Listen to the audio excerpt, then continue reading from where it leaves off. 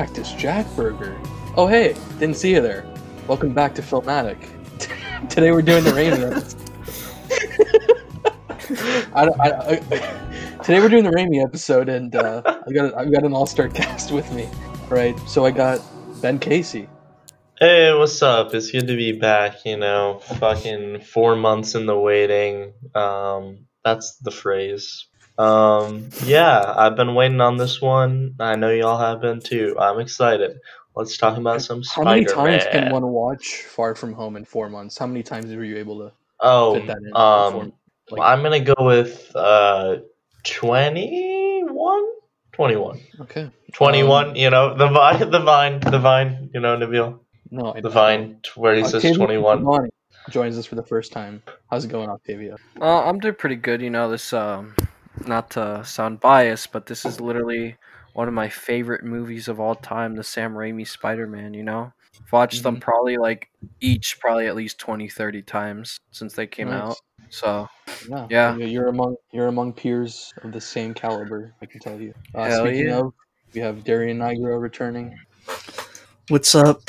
What's up, guys? I've been waiting for this a while.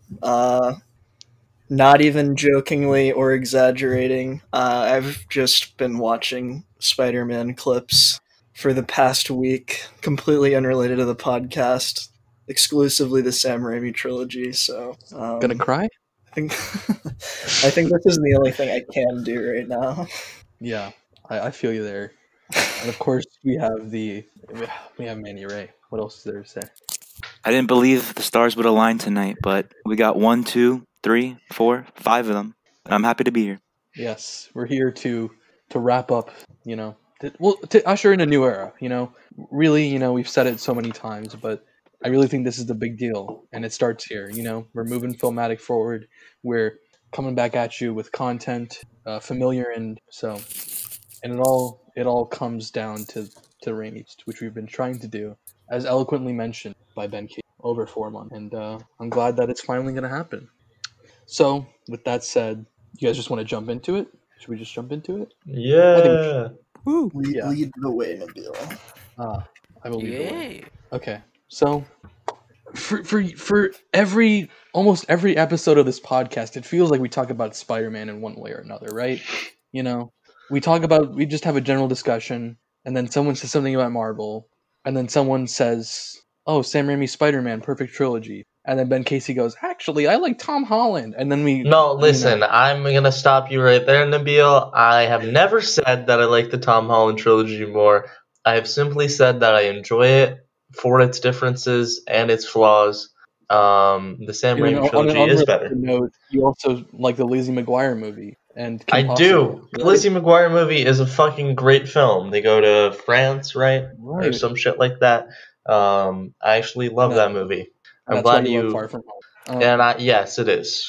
I can tell Ben doesn't really like Tom Holland movies that much because it's not a trilogy. It's only 2 movies. Oh, hit him with a burn, Octavio. Yeah. Well, right. Well, that said, what do you have to say for yourself, Ben? Fuck you. Keep going. All right. Well, you've heard it before. We're here to tell you again. We're here to drill it in. Let's start with Spider-Man 1, okay? 2002, I'm going to set the scene here. 2002, and correct me if I'm wrong, I know Manny knows about this as well, the kind of filmography kind of history, but in 2002, there weren't many superhero movies around. You had the X-Men. You can't say that Spider-Man was the first. X-Men was, if I'm correct. And if I may even correct you another level, Blade was the first. Okay, Blade was the first blockbuster that spawned. Damn. Sorry, I had to interject. I wasn't sure. It's really close, though. It's like a year, right? It's always, they ignore the black man. I don't get it. They went all Black Panther this, Black Panther that. Carefully. Sorry, okay. No, wasn't Superman first? I thought that's going even farther back. You're talking like 70s. I was talking about the modern day superhero movie, but yes, Octavio. I believe. What about Batman? Cut that. What about Batman from the 90s? I feel like that might have led the way for the more... I think that's kind of a bridge between things leading into the... you had a lot of stuff in like the 60s, kind of 50s, 60s, right? That's like... I guess it started out... I think it started out with like TV series, right? You had the Spider-Man TV series from the 70s. You had the Batman TV series, right? Hulk. The iconic 60s Hulk TV I guess it series. started with the Lou Ferrigno Hulk in like the 80s, where he just can't speak English. You know that one? No, Right. actually, That's a... so it started with these. Then, yeah, you're correct. Superman, Christopher Reeve. Then you had Batman '89, which, as Darian said, was this huge kind of milestone. It didn't. I wouldn't say it ushered in the modern superhero movie, obviously, because it's from 1989. But it gave superhero movies a platform to stand on and say that we're more than camp, we're more than serialization, we can be taken seriously as film, right? And with Burton's gothic 1989 blockbuster that set so many records in the box office, but also culturally kind of set that. And then you have the modern day, which you have the Blade. We love Blade, X-Men, right? And those two movies, while great and iconic for their own reasons, they weren't the biggest splash in the public eye and in the cultural public awareness, right? Although they are milestones. Can I right? set a picture? And, yes, please do. When you go into a little boy's room, don't take that weirdly. When you go in a little boy's room, what do you see on the walls? Do you see Blade? Do you see Professor X? No. Nope. Spider-Man. See Spider-Man. Or Exactly. Batman. Or Batman, okay. But yeah. you're talking about this point right now. The one character that's always prevailed in terms of popularity, Halloween costumes, decorated on, fat heads on the wall. It's always been Spider-Man, and it still is now. Correct. Yeah. And what Sam Raimi and Sam Raimi and Tobey Maguire were able to do in 2002 was not only perfect the modern superhero genre that was introduced by Blade and X-Men and first built upon by Tim Burton's Batman. They were able to do justice to the comic book character fully. This icon that, as Manny said, was already so popular without a movie, with just the comics and the TV series is here and there and so on and so forth, and word of mouth. And it really is just a classic movie. It combines heart, classic camp, and Sam Raimi's, he's got a kind of famous now perfect blend of cheesiness and character drama, right? And I really think that when you talk about a superhero movie today in the world of MCU, which I'm sure we'll get to, it's kind of underrated, the first one, I would say. And what do you guys think? Well, personally, I think what Sam Raimi was able to do, what previous movies didn't do, was kind of shift the whole superhero comic book scene out of the quote unquote nerd kind of stuff and just make it mainstream and make it seem cool. Because if you watch the trailers for the old movies, they were kind of frowned upon by jocks and stuff like that.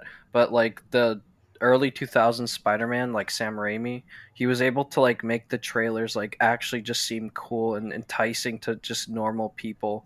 And the way that he portrayed the story from start to finish was just completely understandable, where if someone had no previous exposure to Spider-Man, they would understand the struggle and everything he went through and just what he has to go through on a daily basis of being Spider-Man, that it's not all just pow bang, defeating enemies, my life is great. No, he actually had an internal struggle. So not only did he make it go mainstream and make it seem cool, but also just people who look for more of that in-depth look into movies and character development, they were able to get that. So you just got a giant scope of people who just completely interested in the movies.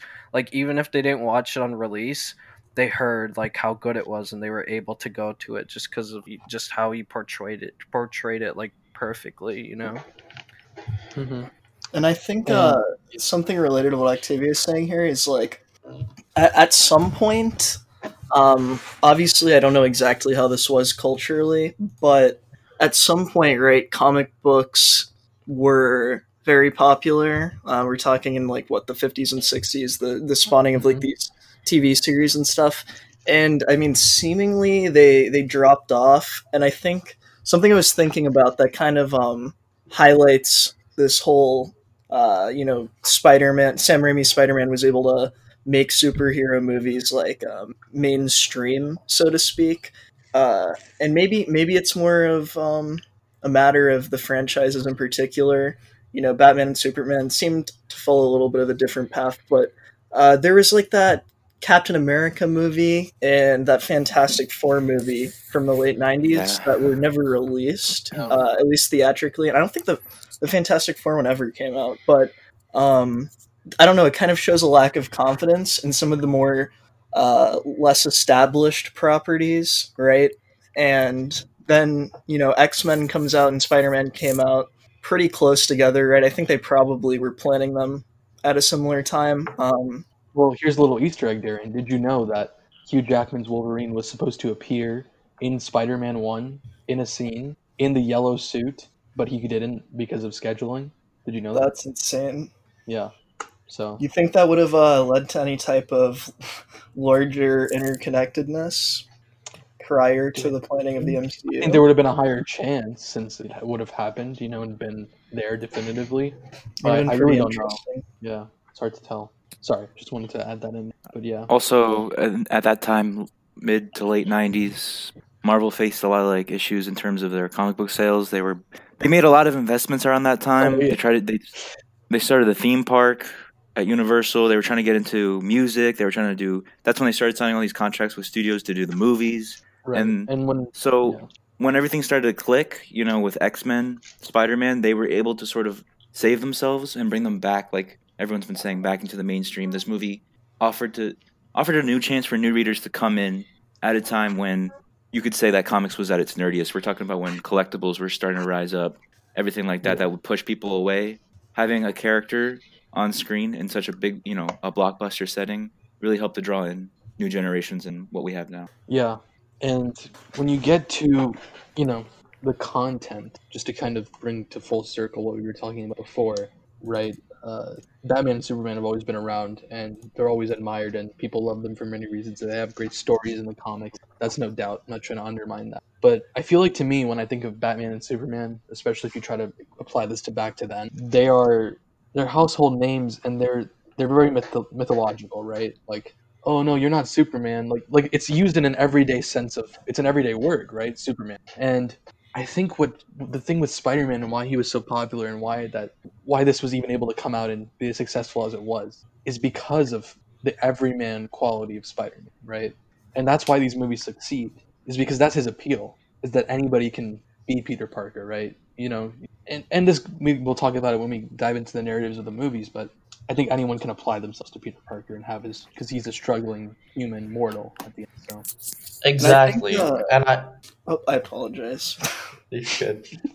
So I think that's a really good point because it's seen in every art form. People want to see themselves in the art that they're consuming. It's what drives us to consume art, and I think that not only is Spider-Man a great example of that, due to his story and how he's written, but also by how he's played by the actor in the film, Tobey Maguire.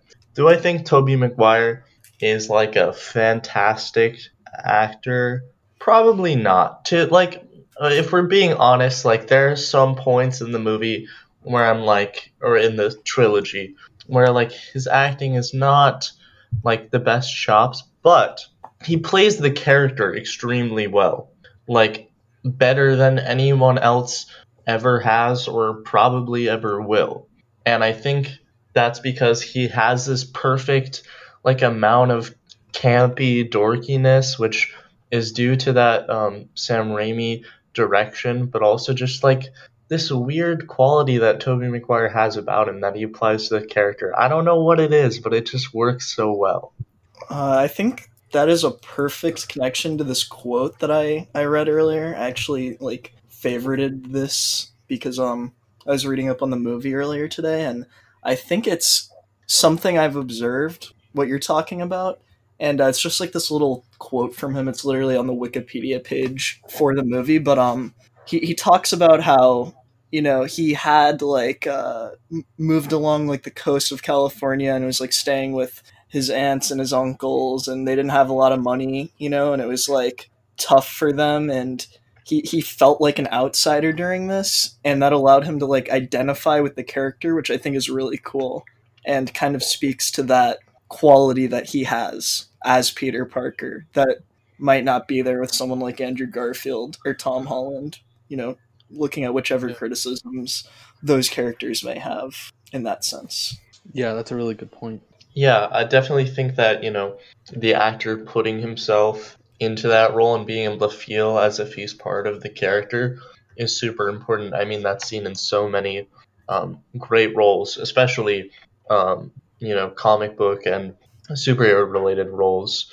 You can think of anything where people really get themselves into the role that helps it come out on the screen. And it also speaks to that quality that was mentioned of Peter Parker, how he's this relatable everyday guy, and it makes it easier for people to enjoy Spider-Man as it would any form of art. And, the fact that, the actor himself had been in a position of this prior, I think just kind of shows that quality even more so.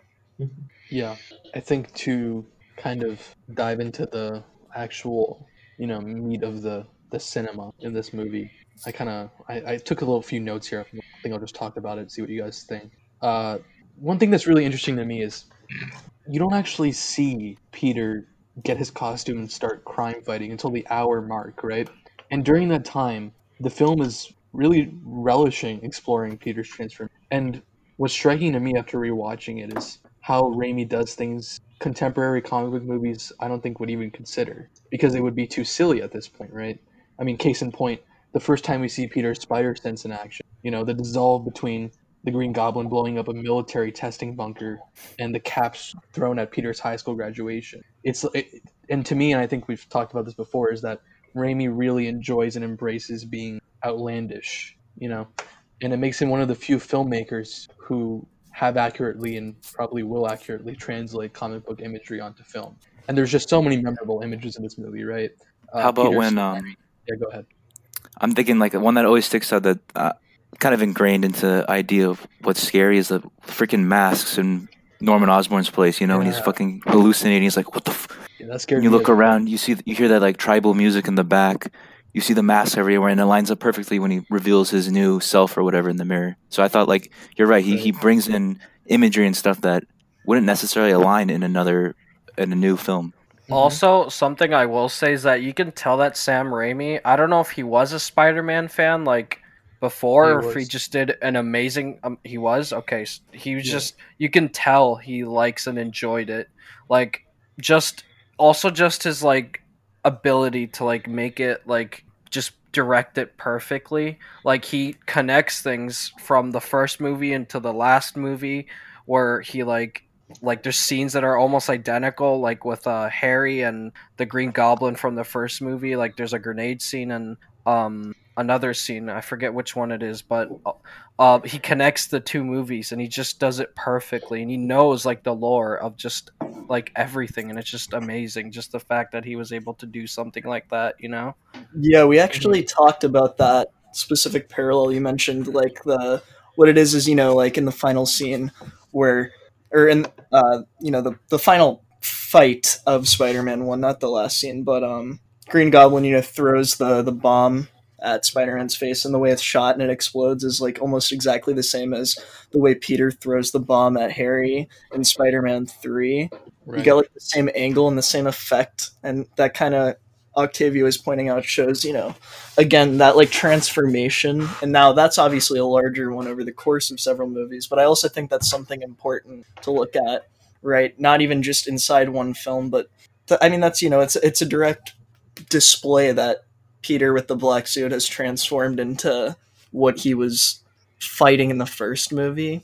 And not to go too far out of what we're discussing here, but I think there's a lot of criticism, right, that's focused on the third film and the portrayal of the symbiote and Venom, and there's a lot of reasons for that I'm sure we'll get into. But I think that there are still parts where Raimi is able to show, and Tobey Maguire are both able to show that the transformation, and also just the different dimensions of the character of Peter, right? Which I think is something that so far is unique to this iteration of Spider-Man. And in my opinion, it must speak to the ability of the actor playing Peter and the director of the movie, right?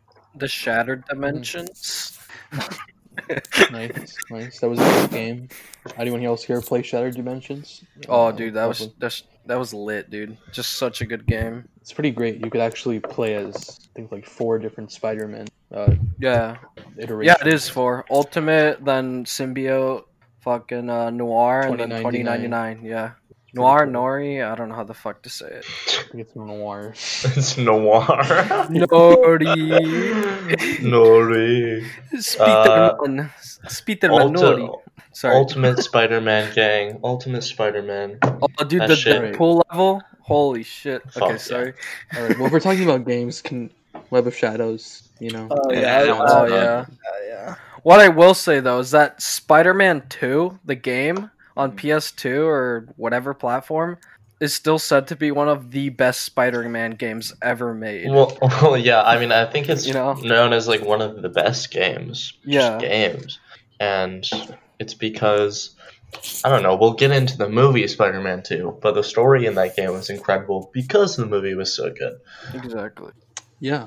So I guess we can kind of just wrap up one. I mean, like I was saying before, there are just so many memorable images that I think really anyone thinks of nowadays, right? When his first climb, his fingers becoming, barbed up so that the stickiness basically being shown close up. Him practicing web slinging in his room. The drop of the very tense scene, the scene, the Thanksgiving scene, right? We can talk about that. Where he is coming back as Spider-Man to this Thanksgiving dinner that Harry, his dad, Mary Jane, and Aunt May are, and he just encountered Norman as the Green Goblin and him as Spider-Man, and his arm is cut. And I remember even as a kid, this was a very tense scene because he's hiding in this room while Norman is looking for him as Peter. And Norman finds this drop of blood, as Oh, it drops yeah. slow motion from the ceiling. He's hiding around. He goes under the building, and it's very, very cool scene. Something else that I think should be noted, I wrote this down as something to look into. If we haven't already sold to the listeners already, the prominence of this film as a superhero movie, as its own Spider-Man, was looking at like the amount of money that this film made in Right. comparison to other films. Something like Batman and Robin, right, which is kind of the only superhero movie that came directly close to X-Men and Spider-Man. It made like 230 million in the box office. Spider-Man made like 800, high 800 millions. Yeah, Which fun is fact. ridiculous by comparison, and it had an even lower budget. I think that's pretty insane. And Something speaks to incredible how that this people movie take is. for granted now with MCU movies, like if they open to if an Avengers movie opens 300 million on a weekend, I don't know how much people know about box office, but if an Avengers movie were to open 300 million on a weekend, it would be like a fail for them. And for a movie to open 100 million on a weekend now is like, okay, that's a bomb, right? It's a bomb of a. But Spider-Man was the first movie, I believe, ever to cross 100 in 1 week. So I think that's pretty incredible. Yeah, and even Holy comparing shit. it to X-Men here, X-Men was just dwarfed in the box office by Spider-Man. It only made 300 million, not even, just below.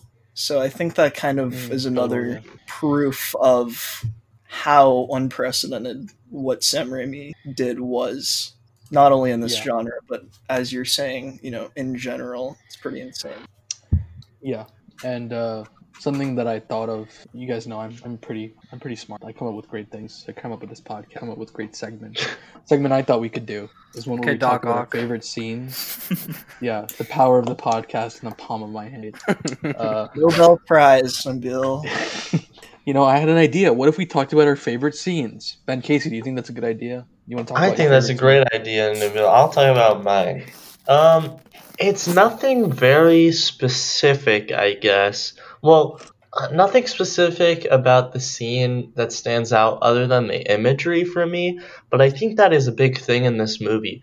It's just a very fun film to look at, and for me, like as a kid growing up watching this, like it was my favorite movie. Like one of my favorite stories that I've heard from my childhood is like when it was like 2006 and the Spider-Man 3 obviously hadn't come out yet, but my siblings like wanted me to shut the fuck up, so they put on Moulin Rouge, and there was this scene where they're swinging around on ropes like in a theater, and they told me it was Spider-Man 3, and I totally fucking believed them, and I don't know how.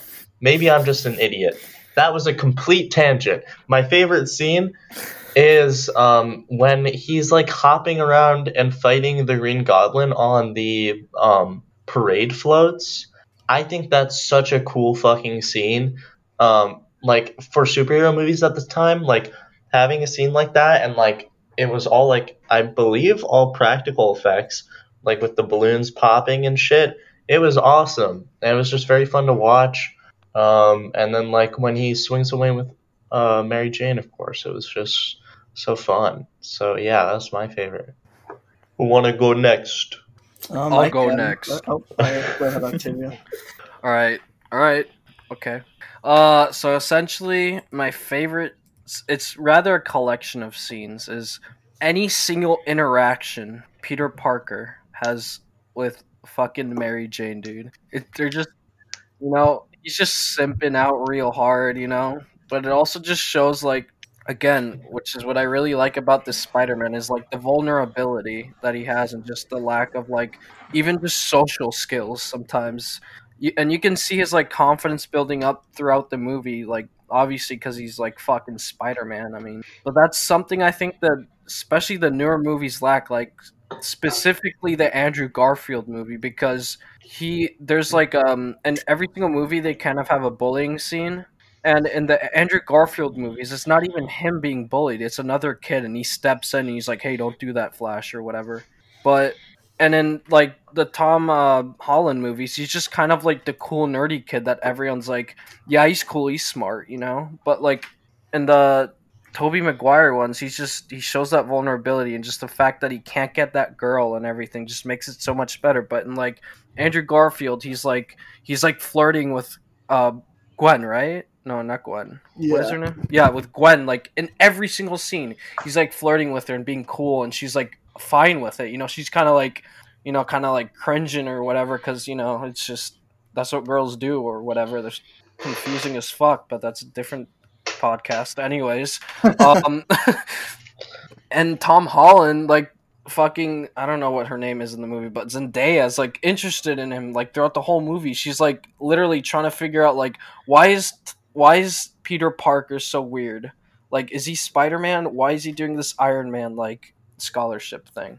But like in the Tobey Maguire ones that I love the most is just like Mary Jane does not like him or think of liking him until like the end, when he starts like saving her and everything as Spider-Man. And once he actually connects with her, like in that one scene where he's taking out the trash and she's getting like abused by her parents, and they kind of talk, and like she kind of opens up to him, but not because she trusts him, but just because you know I feel like she doesn't really have an outlet, and that kind of shows like with her boyfriend, which is just an asshole. Like Flash literally dumps her on graduation day. But Why do good yeah. girls love bad guys? yeah, why do good girls like that? But yeah, that's my favorite scenes, just the ones with Spider-Man or Peter Parker and Mary Jane. Well, yeah, I mean I guess I'll just go real quick because I don't know if I can say I have a favorite scene. They're all just it's everything to me. But I think that again the iconic, I don't know, Shakespearean, I don't know what word to use. Like for example, the upside down kiss, right?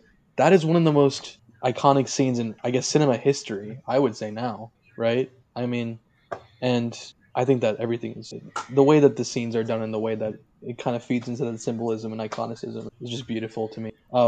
I'll just do a quick fun fact. In the Thanksgiving dinner scene that I mentioned, when they're all sitting down, it's the best place to see this. Peter Parker is wearing Green Goblin colors, and Norman Osborn is wearing Spider-Man colors. Harry Osborn, this is one that's kind of debated, but I think the one I've seen the most is like he's wearing aspects of both of their colors because he's torn between Peter and his father and those two kind of lives. But that's mine. Manny, favorite scene? I have a list of snippets. Is that okay? Mm-hmm. Sure. Spider bite, skeleton scene. You know what I'm talking about? Yeah, I know Blood what you're talking drop, cage match, stop the bus, sleep, Don't Tell Harry, and I was looking for one more. How about I mean, you said cage match, right? Yes, cage match. Bonesaw is ready. You know. Bonesaw's ready. And I also like this is like when Spider-Man first hits the scene is like it's kind of like interview style with a bunch of random like city people. I like that whole Actually, yeah, whole that may be segment. one of my favorites. Yeah, Yeah, that is like, yeah. the one girl is like guy with 8 arms. That's pretty hot. Darian. So there's several for me. I'm not going to run through all of them, but just quickly, some of the ones I want to talk about very briefly as to why I like them. First off, the Thanksgiving one is definitely up there for the reasons you mentioned. I thought that was really cool. Finding that out and then, rewatching the movie a couple of times since finding that out, as well as the, the tension with the blood drop portion of that scene. And also the character of Norman Osborn, I think his transformation is shown in this scene very well, and he's like terrifying the way he looks at Aunt May while scraping the knives together before he. Fuck yeah, that scared the shit out of me.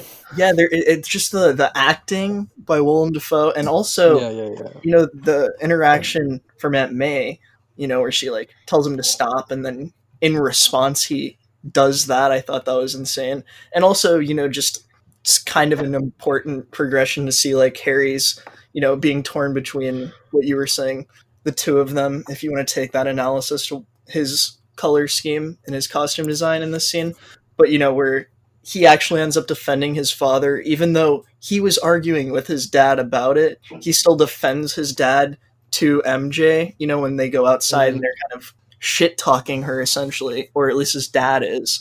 So I really like that scene. The scene after the cage match that where he goes to collect the money but he doesn't get it because the booker is an asshole and says, I missed the part where that's my problem, or the iconic and then Spider-Man chooses not to stop the guy, and then that kind of ends up indirectly playing in Uncle Ben's death. I think that's like a really insane scene, and it's so key to the transformation of Peter into the hero, right? I think it's really well done. I don't know.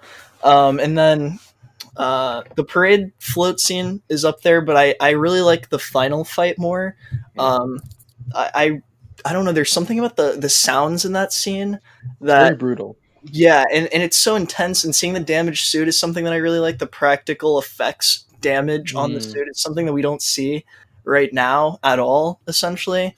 I really liked that, and obviously the part where Willem Dafoe says, "Oh," right before he gets hit with the glider is great. And I don't know. It also, I think, just the insanity of the Goblin as he's begging with Peter. I don't know. I thought that was really good. And then one more is the final scene where Peter and MJ talk at the funeral, and the voiceover, all of that is up there. I think that is very important to the character development, and I also think it's an amazing way to end the movie. And kind of, I don't know. I just think it's an insane scene overall. With that score, right? That beautiful score. Oh my god. And then the final swing, obviously. Kind of those two are connected, right? Yeah, it's really incredible. Yeah, that's great. Quick fun fact. Did you know that for most of the filming of this movie, he had web shooters and they digitally edited them out for most of the scenes, and you can kind of catch them and there's like screen things online, but if you pause, you can kind of see like a bump. And that was him wearing the web shooters, because it was a post shoot decision for the most part to have them be natural web shooting. So that's super interesting, because like I don't know, I feel it was like really divisive at the time. I read about it because people were like, no, he wears web shooters as part of his character, and there's an argument for that. But I like the take. I didn't really have a problem with it. It wasn't a huge for me. I agree. Yeah. I think it was cool. I always thought that was cool. Scene, oh my god, the fucking scene where the fucking shit comes out of his fingers. Oh my god, I love that shit. Yeah, the power discovery scene is also one of the. When he starts climbing up. Mm-hmm. That's what I was saying before. It's with the kissing scene. Just those two scenes I feel like are just cemented in cinema. You know, because it was Iconic. Yeah. I said this I said this the other day to Octavia. For anyone that's listening who had Dr. Dean, I don't know if you recall him, Bill. He at least said this in our class a lot. He'd make this joke about shaving your palms, and every time he'd say it, it would remind me of the scene where you see the microscopic hairs, the hooks coming out of Yes. hands. That would always pop into my head. Dr. Dean, if you're out there, stop dodging my calls. We know you're simping. That is all. It's true. It's true. Okay. We don't need to say any names, but he's simping on his 5th wife. No. I hope not. I don't know, dude. I'm gonna stop myself. Yeah, that's it. If you know, you know. If you know, you know. All right, guys. We talked about the iconic first movie. Perfect in so many ways. It was great. It did so much for the genre. It pushed it forward to where no one thought it could go. But then you have 2004 Spider-Man 2. And talk about pushing things forward, am I right? Because that was just, in Spider-Man 3 when he's like, this is something else. I mean, like, what was Spider-Man 2? I mean, I gotta take a piss. I thought that would be a funny little soundbite, but because no one was saying anything. And it's also true. I don't know if that's true, but could I also run to the restroom really quick? If we can just I'm serious. Yeah, sure. I'll allow both of you to use the restroom. Okay. Yeah, guys, can you guys check the chat real quick? What do you guys think about Norman Osborn's wave check? What's his wave check specifically? When he's talking to Harry. Talking about his comic book counterpart. Hair? Yeah. I'm just looking through pictures of Norman Osborn. Bro, I'm getting seasick just looking at him. Holy shit. Yeah, he has orange wavy hair, and it's pretty interesting. What do you guys think about Kirsten Dunst? Kirsten Dunst? Dude, Yeah. Kirsten Dunst with so many kids, including, I would say myself, and I'm sure many of you. That was like the first... That's like, you know what I'm saying? Like, That's the first time I had a crush on a girl. Yeah. I realized that 100%. redheads were people too, We're getting canceled. Uh-oh. Just kidding. Oh, okay, take that out too, please. Well, now I actually have to cut that out. Thank you. I don't want the lizard coming after me, bro. Please. Hold on. I'm gonna wait for Darian to get back and put on the headphones, and I'm gonna say too. I'm back. Darian, you missed one of the greatest. You missed a great joke. So, Darian, we were talking about how after we saw Kirsten Dunst in the movie, we realized that redheads are real people too. Like, oh no. Okay. Okay, we're done. Just don't say names, guys. It's painful. I have to go back and edit it, and. But it's funny when you gotta bleep it and shit. So right? just don't say names. Actually, you're right. Bleeping is funny. Keep continue saying things. Okay. No, it was a. We can't say names anymore. We're not just so that's superhero that shoots webs, right, guys? Ben and Darian have returned from the bathroom, and we're talking about how Octavio brought up how incredible Kirsten Dunst is. Kirsten Dunst is, and how for many of us and many kids growing up, that's like the first. That's like your first crush, I guess. That was my first. Boy, did I want to shoot my webs on a Kirsten Dunst. Oh no! All right, listen. No, but I'm just gonna say that upside down kiss, bisexual awakening right there. Dude, that shirt in the rain. Yeah.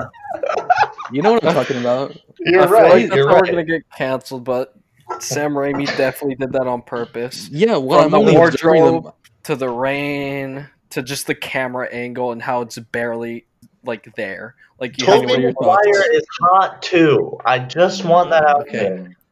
Fucking agree with me. Okay, Manny, what did you think of Kirsten Dunst? You mean what did I think of James Franco? Yeah, pivot from the woman, Manny. Try that shit again. JK. Kirsten Dunst, I don't know. I'm not a big MJ girl. I'm just gonna say it. Sorry. I'm not saying I was the biggest. Okay, I'm not gonna do this discussion. Okay. Spider-Man 2. This is where we were going. All right. Did Why know don't you read off Spider-Man the first 2 line of the movie? They'll be like, set the scene here. Set the scene. Well, you know what that is.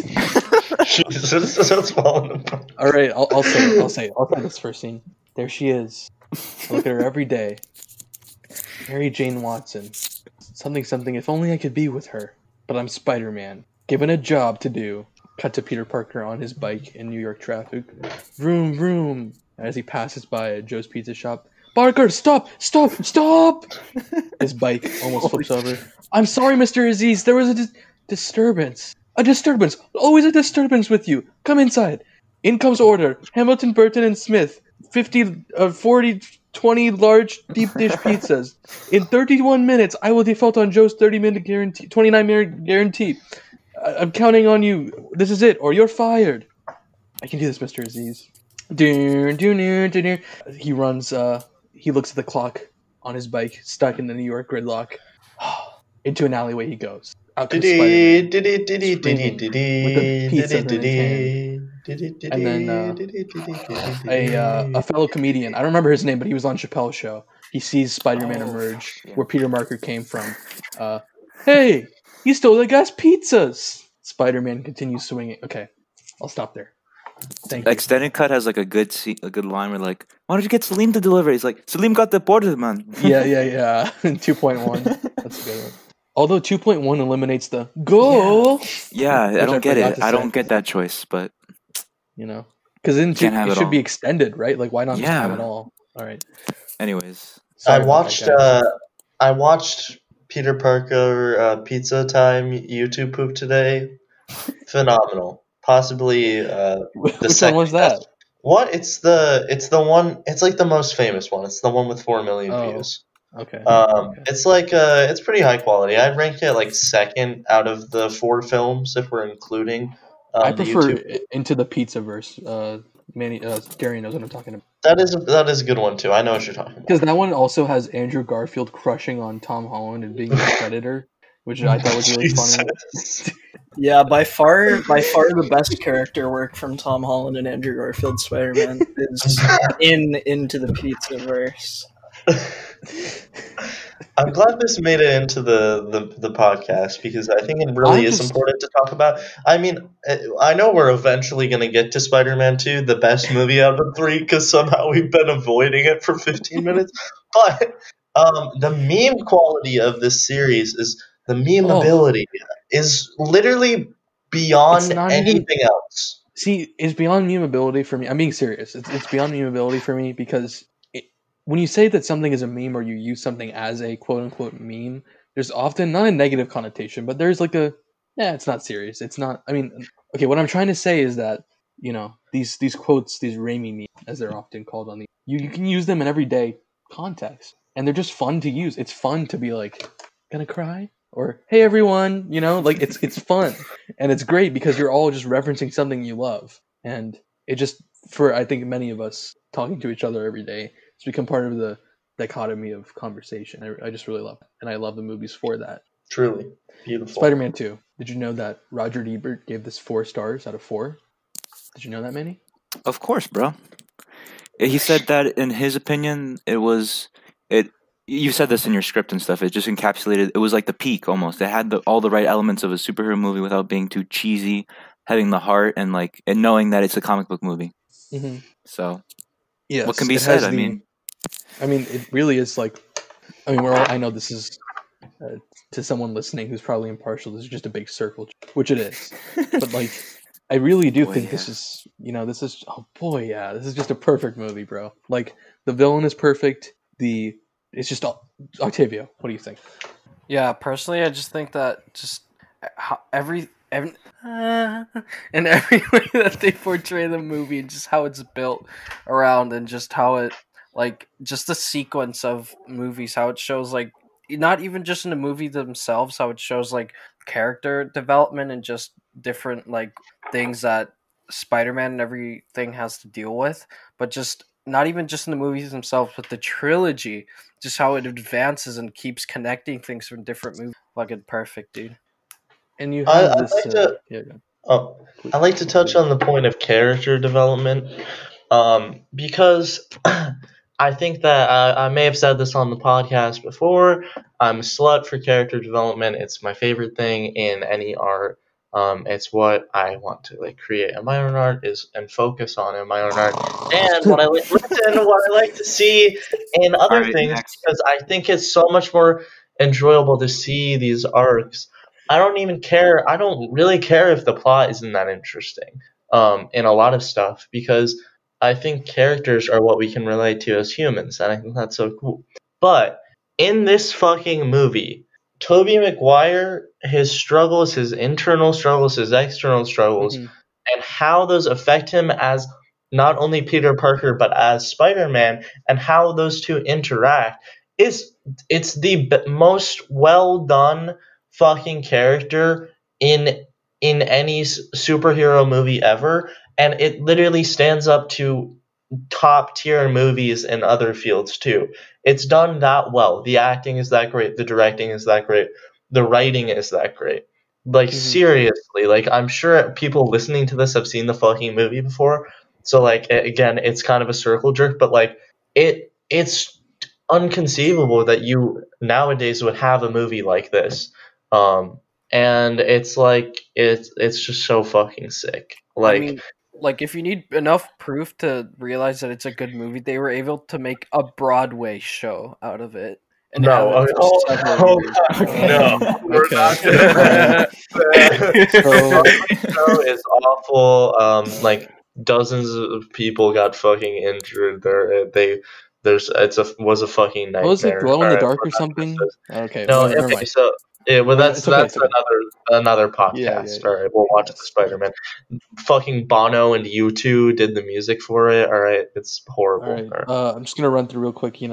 Special effects in Spider-Man 2. Mwah. They had 4 different people portraying the Doctor Octopus arms, which was incredible. And again, you come back to this thing. Keep saying it. Practical and digital effects blended together come to make the perfect modern day spectacle. Again, right?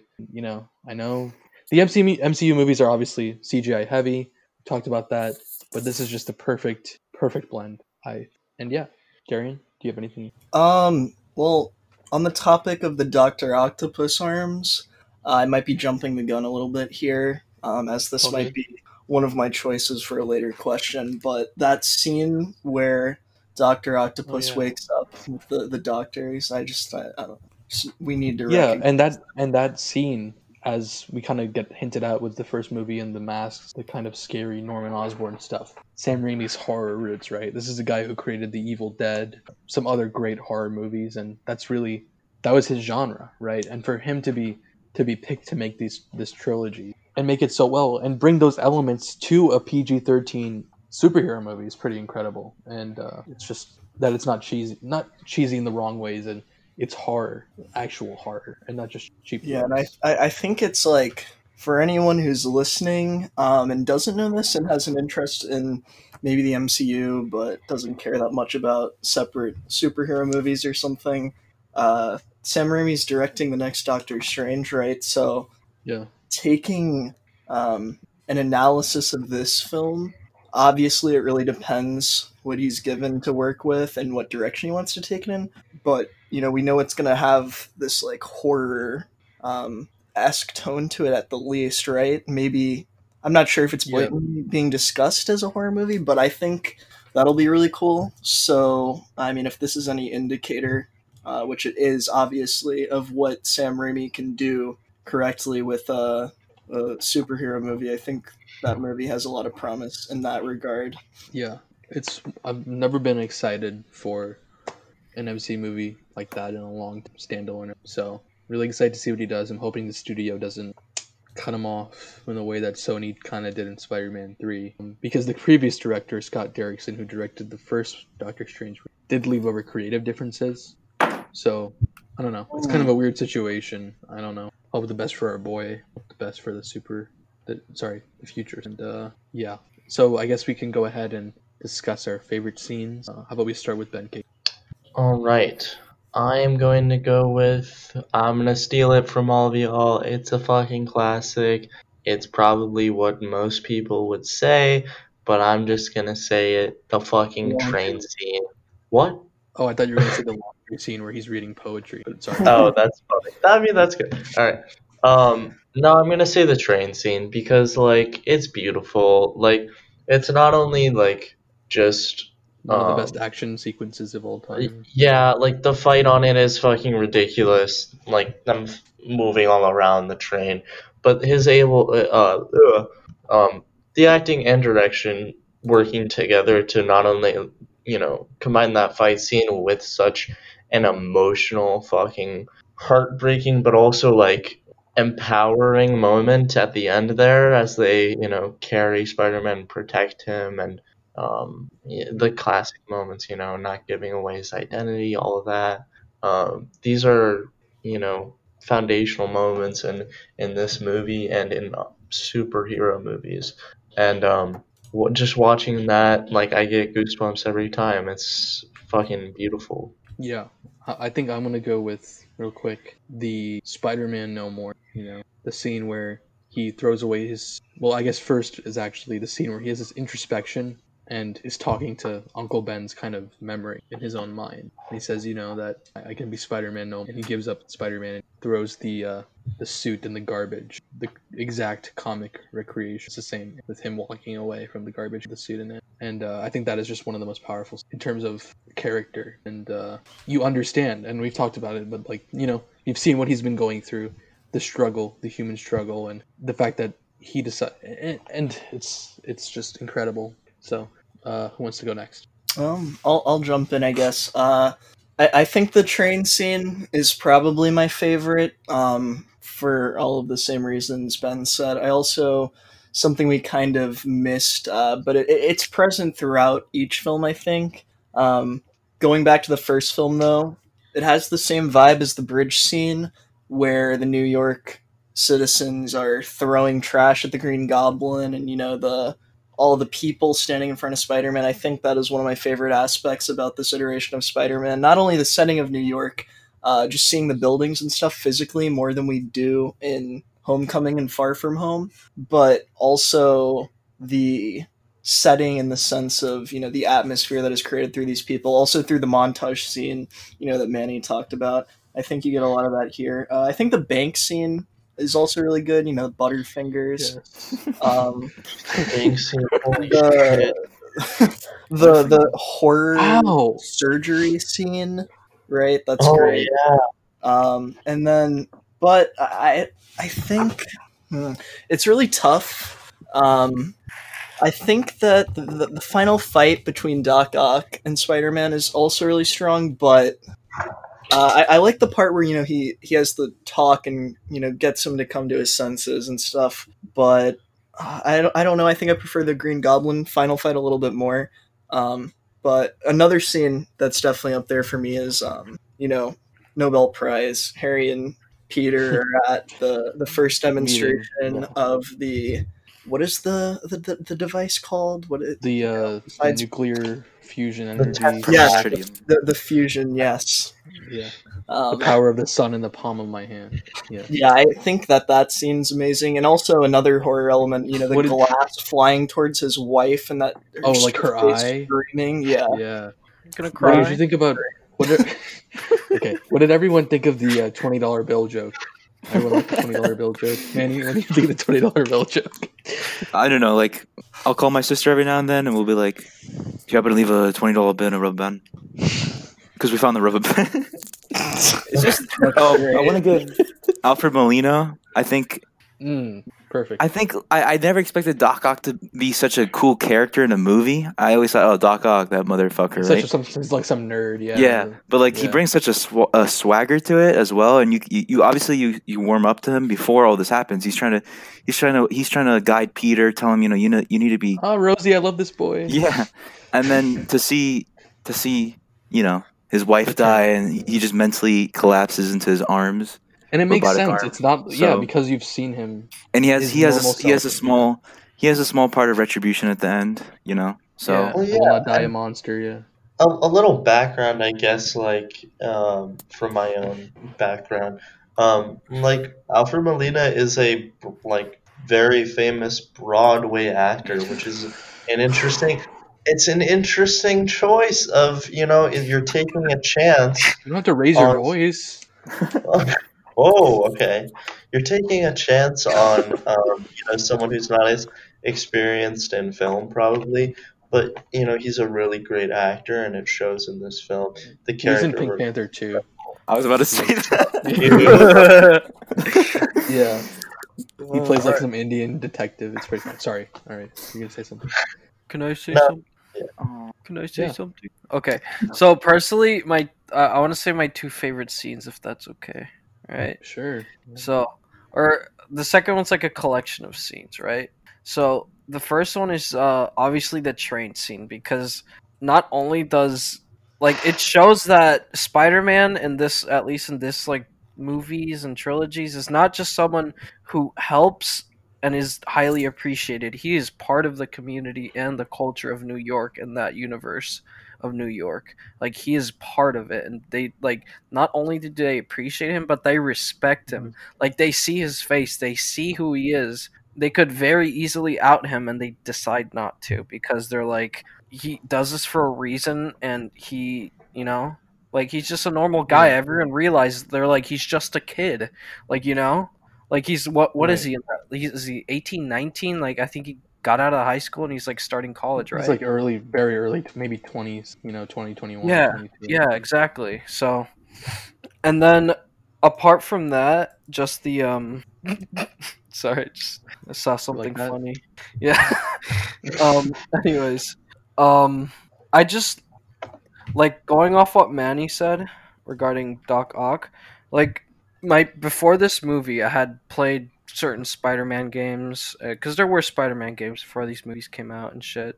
And I've read some comics because my uncle, he was a huge Spider-Man fan. If anything, he got me into these movies. But Doc Ock just seemed like an arrogant head ass. Like he was just like a jackass with like fucking claws that would just like try to steal things for his own personal gain. But here you see that he really isn't a villain. He really isn't evil. He just does really fucked up things, but he only does that because he lets his ambition and his like greed get to him because he's trying to replace that pain and anger and avoid the fact that he killed his wife. So he's trying to be like he's trying to excuse it on a mistake that someone made that he can do it, like I'm going to do it for my wife, but he's just trying to avoid the problem. He's trying to cope with it. And he's since he has like superhuman abilities, his coping mechanisms are much different than anyone else's. But he's just trying to cope with that pain, and that pain is blinding him to the truth, and he's like and just all of that combined is making way for him to do bad things, which in his eyes are not bad. He's just trying to, give the world free energy, or not free energy, but like a really crazy amount of energy for like really cheap and just fix like if let's say he was able to pull that off and he didn't become Dr. Octopus, that like realistically that would have like literally just flipped the world upside down on its head, like he was doing an amazing thing. He was a great person, but so that pain and anguish just made way for him to become a horrible person. He realizes Yeah. that, and then at the very end, like basically redeems himself. Yeah, and this is something I really am glad is being brought up, and I was going to bring up pretty soon if somebody else didn't get to it, and something I appreciate about these films the most of all. And you could say Spider-Man in general, but I think that these films, out of the three series that we have displayed it the best, and that is one ties into the transformation that Nabil was discussing earlier, but also just this it's like a juxtaposition, right, in the first movie and the second movie, where and you could even say the third movie, which we'll get to, but Peter loses Uncle Ben and he gains a lot of power. In they're both connected in some way, right? He gains the powers, goes to the wrestling event so he can get money, and then acts selfishly, and it costs him Uncle Ben's life. And it's kind of a very similar thing that happens with Doc Ock, where he creates something amazing. He has a lot of power, and then he has an oversight as a result of having that newfound power, and it costs him the life of his wife and his sanity. But it's kind of like, I think Doc Ock and the Green Goblin take the alternate routes that Peter could have taken given the events that happened to him and the abilities that he gained. And I think that's a great comparison. And it's not like shoved in your face, right? It's not like the focus of it. There's no explication of that. And that's what makes it so good, I think, is that you're presented with these two things. And you could go through the whole movie and not immediately notice that, and it would still be great. But when you think about it in that sense, I think it's really cool. And it also ties in to this like key part, I think, of the Spider-Man character. He doesn't have a father. He loses Uncle Ben, and then pretty much every prominent male figure in his life that he looks up to loses themselves to their own power. They don't have the responsibility to deal with what they're dealing with, and yet he has to continue to deal with that himself, and also has to be the person to stop these people that he looked up to. And I think I don't know, I think the movies here do it really well, and it's what makes the character work so good.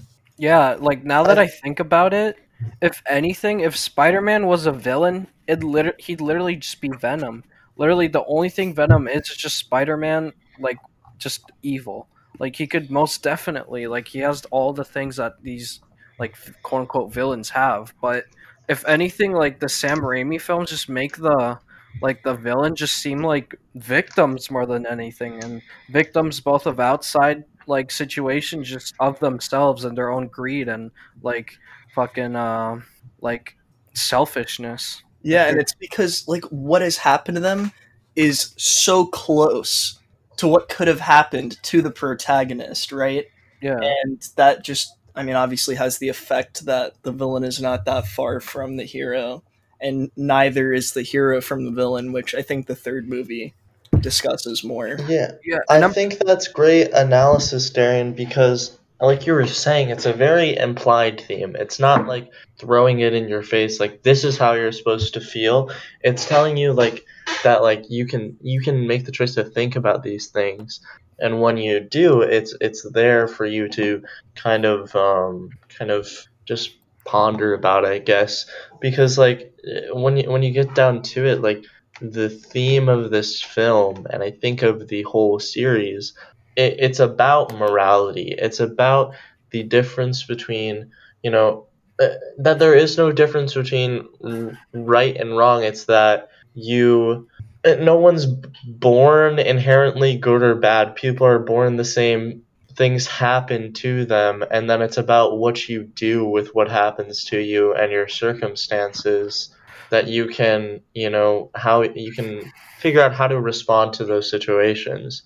And I think that's something everyone can relate to, and that's a thread throughout, is that this series is so great because the characters, you can feel everything with them. Yeah, and correct me if I'm wrong here, because I have seen 1 and 3 more recently than 2.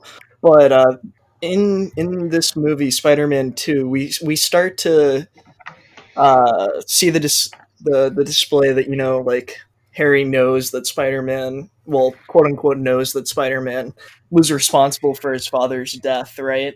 Is that introduced near the end of the film, or is that something that's kind of happening throughout? it's at the end of 1, I'm pretty Yeah, sure, when he so drops him off and he sees so Spider-Man, but you know. yeah, so in this movie you kind of start to explore this thing where, Harry's talking to Peter. Again, correct me if I'm wrong, but I'm pretty sure, given that he knows at the end of the first movie, the scenes where he's like, I know that you photographed this guy or whatever, and he kind of has contempt Yeah, built in for basically, Peter before he even knows Peter is Spider-Man. Like, yeah, basically the beginning of 2 is more like, why are you protecting him? Tell me where he yeah, is, yeah, right? okay. I wanted to make Yeah, sure that was. I didn't know if that was something throughout the movie or just introduced at the end of it. and that's Yeah. kind of like for the most of 2, where it's just like, stop, like, you're supposed to be my friend, like, why are you protecting him? Like, Yeah, and I think that's kind of it's the build for Harry to be in a similar position to these people like Doc Ock and Green Goblin and Spider-Man, right? Like he's lost his father and he's searching for a way to deal with that, and then obviously it manifests in the third movie, which we'll get to. But I think I don't know, I think something we haven't talked about too much I know Manny tried to initiate this earlier, but James Franco. I think there's you could say he's one of the more questionable actors in these movies. I don't know. At least some of the analysis I've heard. I always But thought it fit. I don't think that he's like the best actor, but I thought that the way he acted, and I know a lot of people critique, especially like I think in maybe one he's more critiqued. I'm not sure, but I yeah, think I that forget which. Yeah, I think overall it just fits the Harry Osborn character. If it is a flaw, if that, I yeah, don't. and I think Yeah. it's so important. We were talking about earlier. Peter's like this weird like he has this like. I mean, he's an outsider, right, socially, and he He's has not this. like socially, all there. Yeah, and I think it makes sense that his friend, Harry, his best friend, would be kind of, goofy himself. And I don't know, I think he brings something into the character. If the character is played completely seriously, with the lack of focus that there is on him in the first and second movie, I think that he wouldn't really be an interesting character. I don't think he'd be very entertaining. And nonetheless, though, I think they still do a decent job of building him to a larger role in the third movie throughout these two. You know, tying in what I was Yeah. just saying about how he starts to. I don't know. I think they did a good job of. Again, it's not like they're shoving it in your face, but it's kind of like they're just implicitly like showing this build, right? I mean, I guess they are kind of.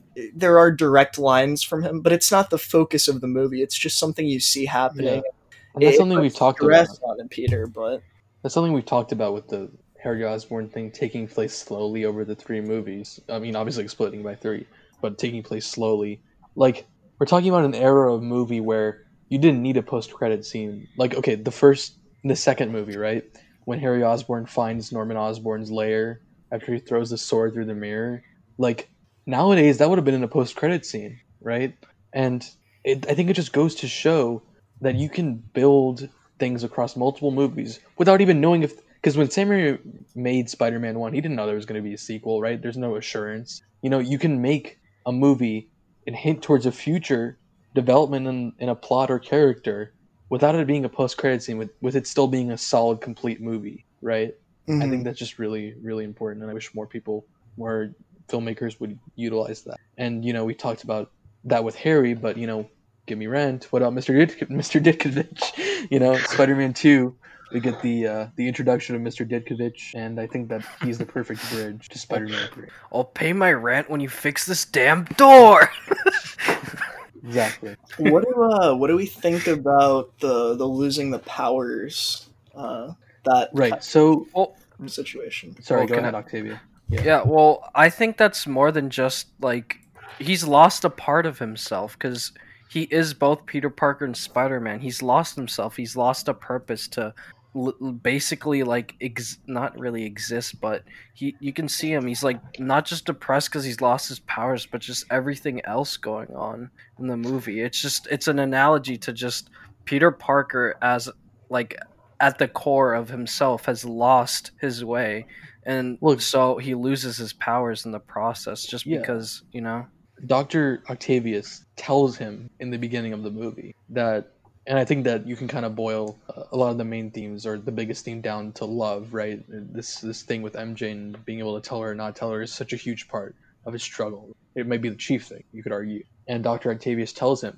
he says, Peter, you keep something like love bottled up inside, you'll get sick, right? And that's what happens. He gets sick, and the same thing his doctor tells him is that it's all in his head and it's his heart. And he's trying to grapple with, like I said, chief thing being love, but also this internal struggle of being Spider-Man, that it physically has an outcome in terms of he can't be Spider-Man or is having trouble being Spider-Man. And when he does get, quote unquote, get those powers back, it's when he comes to terms with, it's right after he talks to MJ at that date in the coffee shop when Dr. Octavius shows up, when he says that, oh, I was mistaken, I can't be there, because he realizes his responsibility, he upholds it, and that's when he gets his powers back. And I gotta say that I'm sure for many of us as a kid, when you weren't really paying attention to the character drama or understanding what they were saying, it was very confusing as to why he lost his powers. Just something that happened. But it's really nice now looking at it. It's logical. It's not just something, Yeah.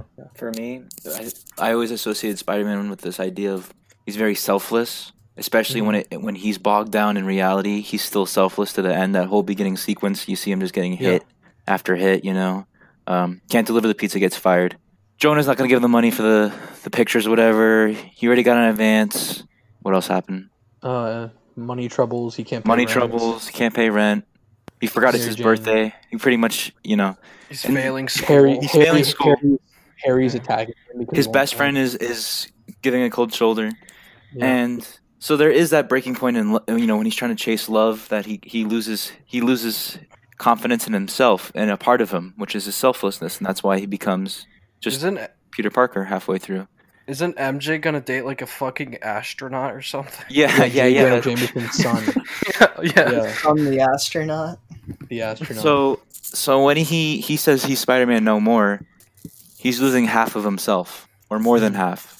And so it's a nice little story to see the hero trying to come to grips with who they are in the costume and outside of the costume, because you also see the part where he goes and tries to rescue that little Asian girl without his powers.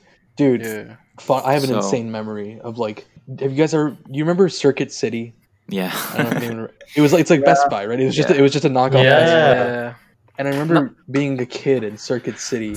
I don't know why we always went there. We never bought anything, but I remember we were always there. And I was always looking at the TV display. And the same clip from Spider-Man 2, the scene where he saves the little girl. It's not even a Spider-Man scene. It was just on loop. The scene of him going into the burning building and saving the girl and coming out. I remember seeing that so many times and over again. I'm like, damn, and I don't know, it's just an insane memory. Could you say that Sam Raimi tried connecting that scene to the first movie when he saves the baby as Spider-Man? Oh no, there's definitely a connection in terms of. Except this time he can't save everyone. Yeah, that's the issue.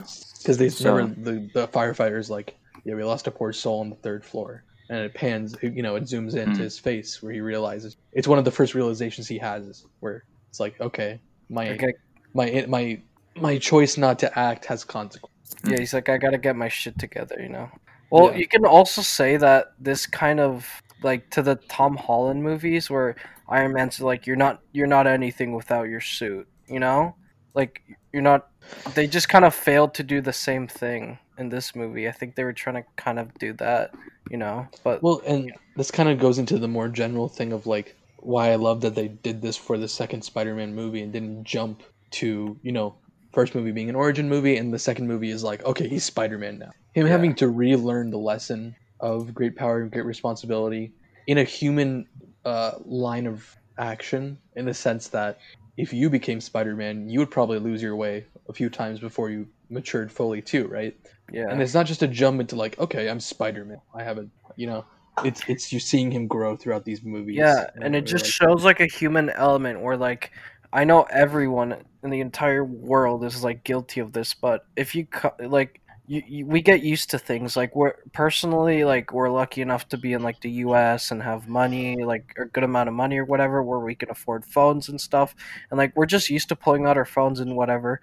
And how do you think you would feel if you just didn't have your phone or something one day?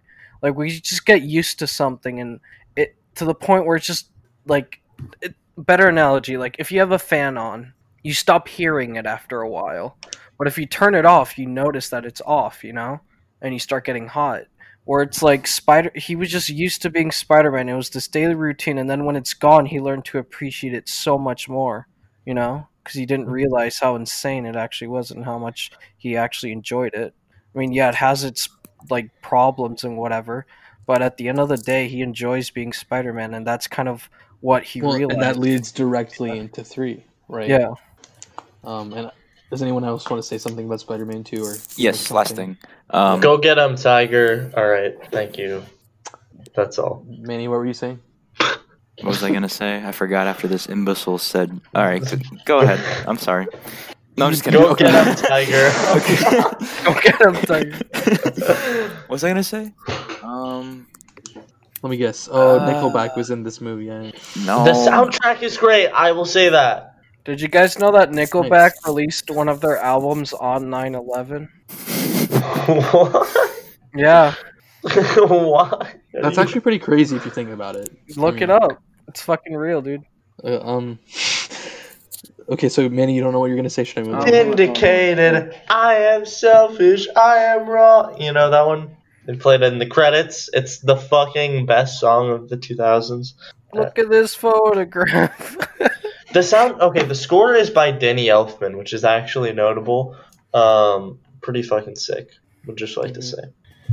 Okay, so Spider-Man 3, 2007. We all know it's got all sorts of stigma and kind of online and offline aura around it, but it happened basically on a logistical point of view. Sam Raimi was forced to include Venom in it, and originally he just wanted Sandman, and I think he still wanted New Goblin, Harry Osborn, to be a villain to some degree.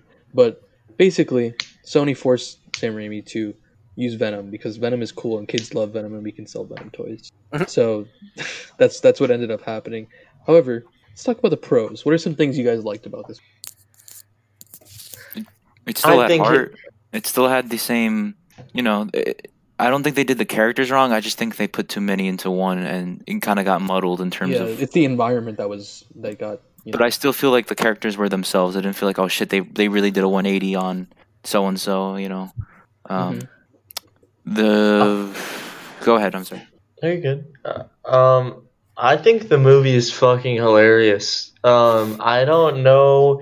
I still cannot tell whether I think it's funny because the writing is like so fucking out there that it's just like this is comically like ridiculous, but like I really enjoy it. Like I used to hate this film, but I have watched it probably more than any of the other ones in Yes. recent memory because it keeps you coming back because it's so funny and like it's almost like you like can't look away. Like some parts of it are really bad and some parts of it really bad.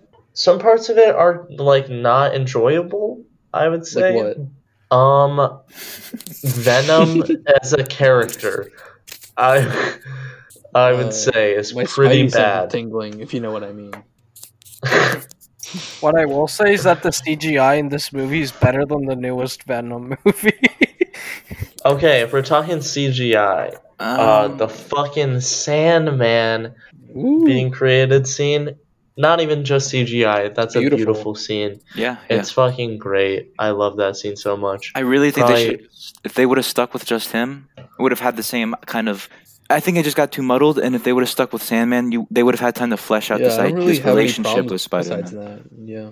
Well, It's I just- feel like they were kind of forced because they included Eddie Brock in like the Yeah. first movie. I don't know if he was in the second one. I mean, they didn't But- include. It was more of like an Easter egg type thing to be like, oh, Yeah. Eddie's working on that. I don't think it was like a, Yeah, that's no. fair. It was more Um, Sony influence. And also, I mean, I still think it's funny. Emo Spider-Man, that kind of overshadowed a lot of the movie too. People like got turned off by that. They're like, "Oh, this guy's cringe. This guy's dancing." It was supposed to be. That was insane. I know that if you've been on YouTube video essays and you've been on Reddit, like you may have heard this, but it's intentionally supposed to be wacky and funny and cringy because that is what Peter Parker would do if he was in that position. You know what I'm saying? It's not out of character for him to act stupid because he's never been cool before, right? He doesn't know how to be cool. He doesn't know and it's supposed to be hilarious, and it's hilarious. It's so Yeah. funny. That's Yeah. exactly why I've come around on this movie, is because people, like I think the second movie was so fucking good, and like it was very, it's funny, but like it was very emotionally intensive and like very strong in a lot of ways, like very deep. Yeah, And people were this expecting movie, that. people were expecting like something to follow up at the time, and probably still the greatest superhero movie of all time. That's fucking hard to follow up. He went in a very different direction, and was also forced into a very different direction, because I do think if it was just Sandman as the villain, as like you all know with the Sandman story, it is actually very sad and like very heartfelt. If he had gone in that way, it probably would have been closer to a Spider-Man 2. But he was forced in this other direction with the symbiote, where he took like a very fucking weird approach with it, and it's funny. And it's okay to have fun in a movie. Yeah. Like, it's just different. I love so many different things. And even when you're saying, like people expected that same level of intensity in human drama, it's like I really love the aspect of, and Octavio kind of touched on this before, of like the role of Spider-Man in the city of New York, in this world, right? And their reverence and iconicism for him. It's just so great. You see I love Spidey signs everywhere around New York, and obviously they have the rally for him, and it feels very real, and it feels very like you feel for it, and I love that clash between him being very full of himself now after the rut he was in two, to come to this level where his ego's overinflated, which Sam Raimi did a good job of being, since he was forced to, having to include that with the symbiote, but being that overzealous self of like, with Mary Jane, where he's like, you just gotta get back on the horse, and she's like, like fuck you, you're Spider Man. This is a different situation. Like I think that the human drama still works, even if it's That's not so human true. drama. I didn't even think about that. I actually love the fucking connection between, well, the lack of connection, I guess, between Mary Jane and Peter in this movie. I think their scenes and their story in this film is actually so interesting, and like very not run of the mill. Like it's telling its own thing. I really like it. She dumped him for the emo hair, dude.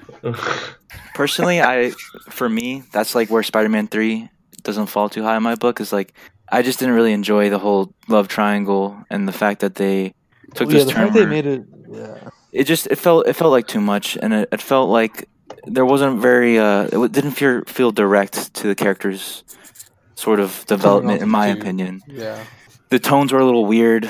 I don't know. It was still fun to watch. It's obviously like you got to finish the I trilogy think off, that but specifically, like I'm thinking of that one scene where, like I said, like I'll get back on the horse. Like I thought that was a good level to go in terms of their disconnect, right? But I know what you're saying, Manny. Like because of the symbiote nonsense and having to be like him turning that far away from his normal self, and then him hitting her in the club and stuff, that just felt very off. Obviously, as much as I still think it obviously like works in context, but I know what you're saying. I agree with you it's on that. definitely different. They he was trying, whoever was trying to do something there, but that's what didn't work for me. So What I want to say about this is that 3 is the opposite of 2 regarding Peter's character development, where he lost himself and he didn't have a reason in 2, but in 3 he has too much of a reason and he's too full of himself being Spider-Man and he wants to be Spider-Man all the time. He wears that fucking black suit all the time and just like it's the I'm gonna put complete some dirt in your eye. like it's the opposite extreme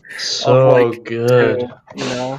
Yeah, I think that my favorite scenes, just listing or just on top of my head, I love the parade. I love the Spider-Man celebration scene. It's just so great. The colors, the music, like the orchestral Spider-Man theme, and him being there and marching like an idiot. He's like standing there. He's like, "Yeah, they love me." I love that. Obviously, all the Sandman stuff. The first Sandman fight on the road, wonderful. True. In terms of black suit scenes, obviously During Your Eye, incredible. Grab That Funky Soul, incredible. Bro, The he scene was where yeah, he was also just so violent towards like Sandman, like literally like he was trying to kill Sandman, like in the Yeah, scene, I like think there's this tendency to overly focus on obviously the the dancing scenes and the goofy black suit lines, or not even when he's in the black suit. But I think that there are some really insane scenes where Peter has the symbiote that are completely accurate to what you'd expect, right? yeah. Where Good riddance. yeah, I mean, where he's fighting Sandman, and then all of the things that he says and does during that scene, and the way that he fights, and also the scene where he goes to Harry's apartment, and just fucking, like we talked about earlier, does exactly what the Green Goblin did to him in the first film. He does to his best friend, and he shows like no remorse, no mercy, no forgiveness. He actually just displays wrath towards Harry. Like the line where he's just degrading him and talking about how he was a Yeah, like your disappointment to father his was. Yeah, father. And I don't know, I thought that was pretty insane. Also, just in direct relation to the thing I talked about earlier, where it's like that is something that Peter himself would probably that's something that would specifically bother him, bringing that up, because he's in a similar position to Harry, losing this father figure. Yeah. I thought those scenes were really good. I think the scene where he smashes Eddie's camera is also a See a pretty chump. display of that, where he's just like, Yeah. obviously the one in the bugle too. You want forgiveness? Get religion. Yeah, and I don't know who was there, but the discussion we had after watching some video about how Spider-Man 3 is about forgiveness. I don't know, was I watching that alone? But I think, I was there. yeah, I think that line is great. I think I don't know. I think that the movie is really strong still because of that. It's directly related to the Sandman story. It's directly related to the Harry story. I would even argue that you don't even need to remove everyone but Sandman. But even if you just took out Venom and Eddie Brock and left more space for the other two storylines to breathe, right? Because I know that there's a deleted scene in relation to this whole conflict between Peter and Harry too, right? That we don't get, that makes that storyline feel like very shallow and rushed and stuff. So I don't know. I think that they do a really good job in that sense. Obviously, to outline the general concept for people who have not watched the same video that I'm referencing here.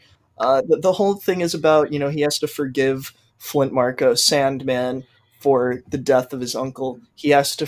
Harry has to forgive Peter for what happened to his father, and Peter has to forgive himself for what he does when he has the black suit. And I think that and there's this one is a theme that's more directly stated, but I don't think it's done so to the point where you watch Spider-Man 3 and you're like, oh, that was a movie about forgiveness.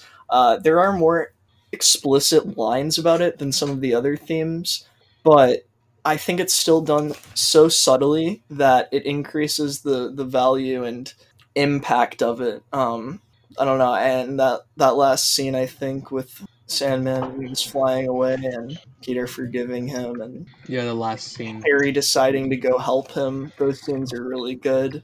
Oh, dude, when Harry comes back and they team up, Harry and Spider-Man, these two best friends, and the theme kicks in, it's really incredible.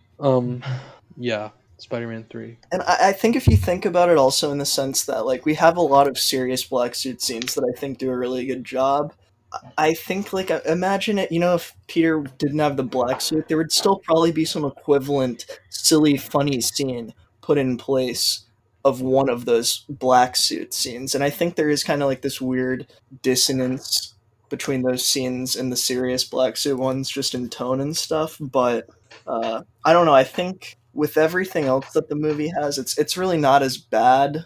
I think I also agree with Manny, about some of the relationship stuff, the love triangle thing. I felt could have been done better. I think if it was just more focused on Peter and MJ and him, I don't know, like him going too far. I don't think that part itself is horrible, but How about that?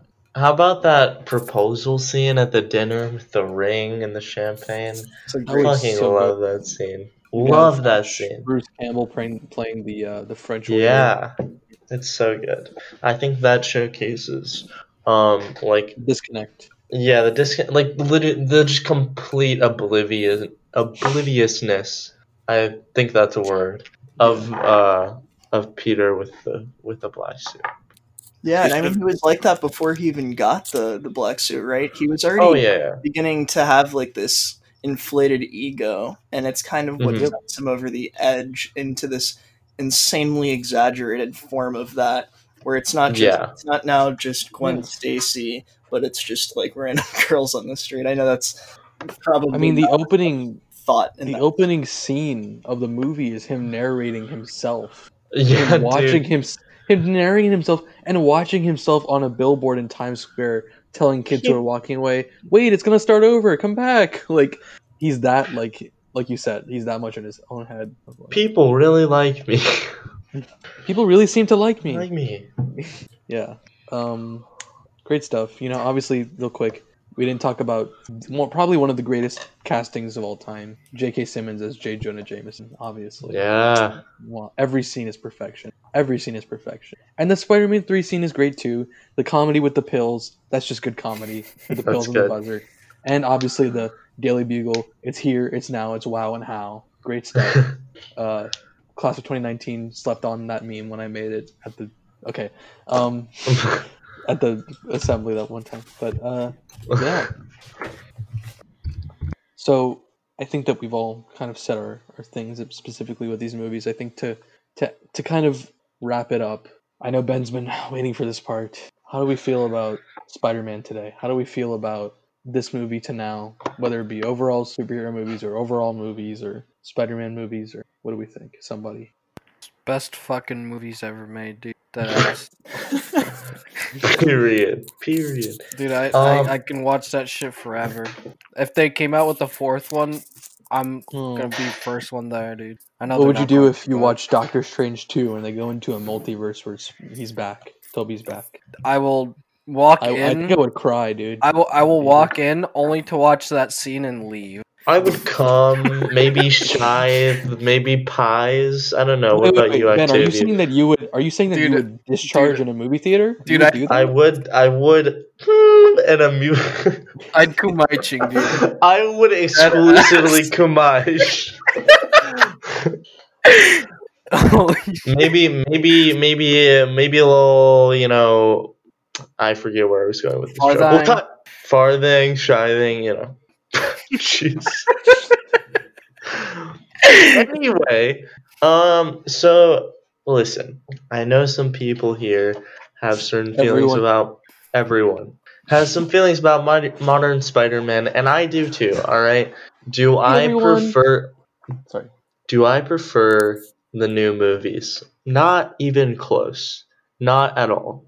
But I am able to recognize that they are different, and I am able to appreciate them despite their flaws. And let me speak. I would like to say that it's listen. No more Tom. It's fuck you. All right. Tom Holland didn't do anything wrong. All right. Maybe he's given shitty writing, shitty plots, shitty voice, character. Fuck off. All right.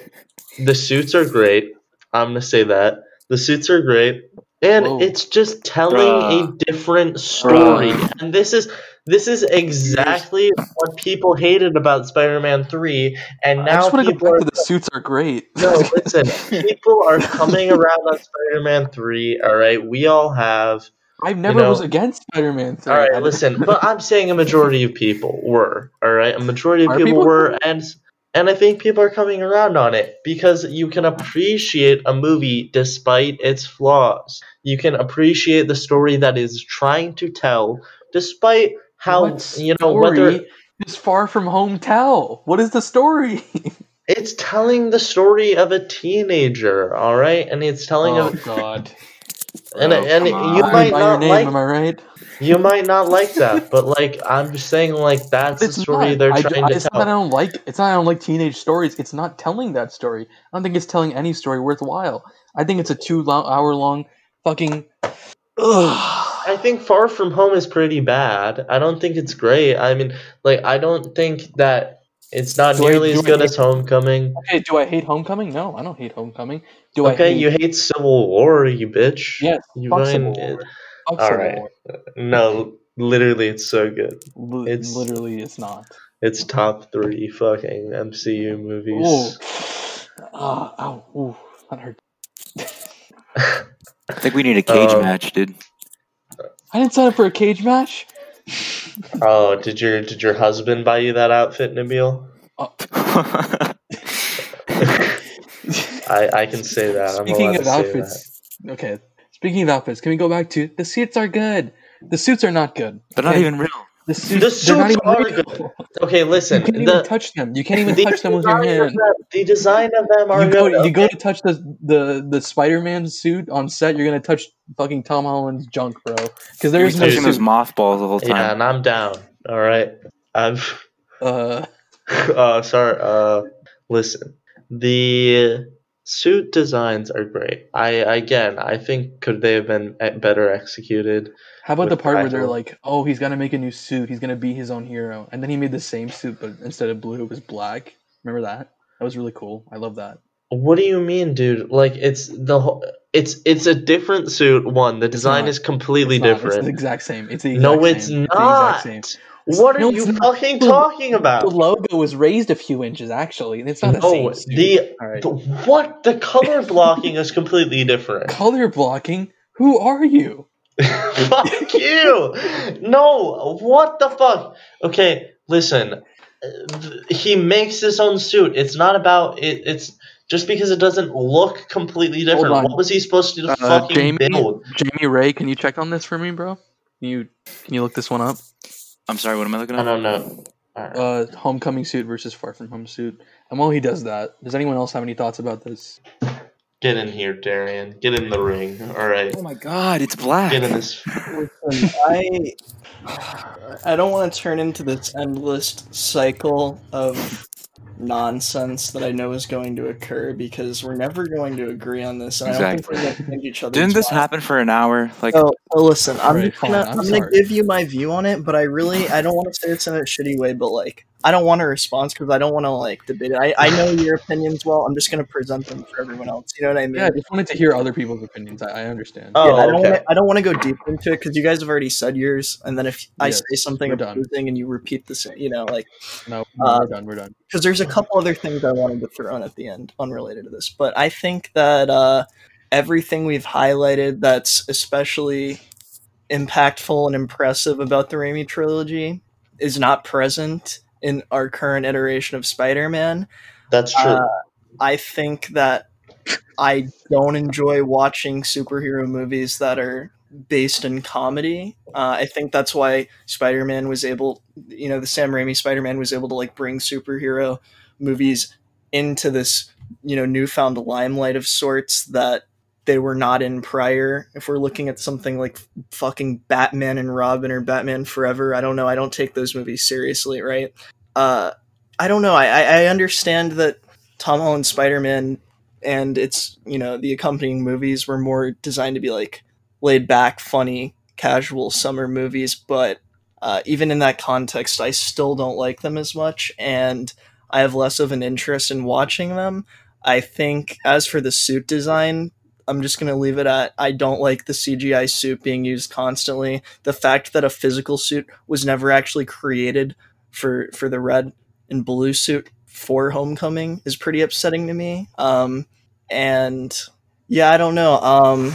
That's I guess that's my thoughts on it. I just think that the emotional depth and development and exploration of characters that is missing in Homecoming is what makes, or not even in Homecoming specifically, but in like Far From Home, or like this over reliance on just one-off jokes is what makes me not like the movie. And it's also the problem I have with other MCU movies, not even the jokes part, but just this lack of exploration and character development, or the process by which character development from previous movies is thrown out the window to push along some kind of greater storyline that is just going to be blown off in a couple more movies, for, I don't know.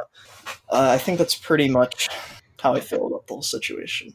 I don't know if we're running over time here, but also I know we talked about this, I think, Nabil, but something I thought that was really interesting. Well, I guess, does anyone else want to say anything about this situation first? Yeah, before we wrap it up.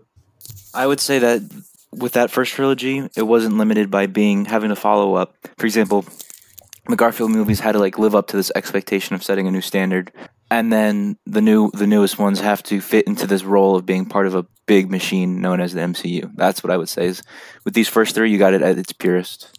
Yeah, and I also just want to say I don't even have a problem with Tom Holland or the MCU. That's like the core of the problem here. Ultimately, not who I place all of the blame on, but you have to place a lot of it on Sony.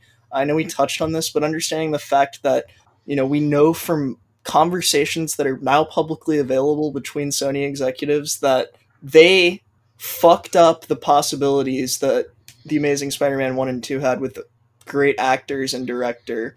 They felt that the the franchise, the character was not strong enough to exist on its own anymore, and that if they were going to uh, investigate this character in another movie, they felt that they needed the character to be held up or supported by an MCU character, someone strong such as Iron Man, right?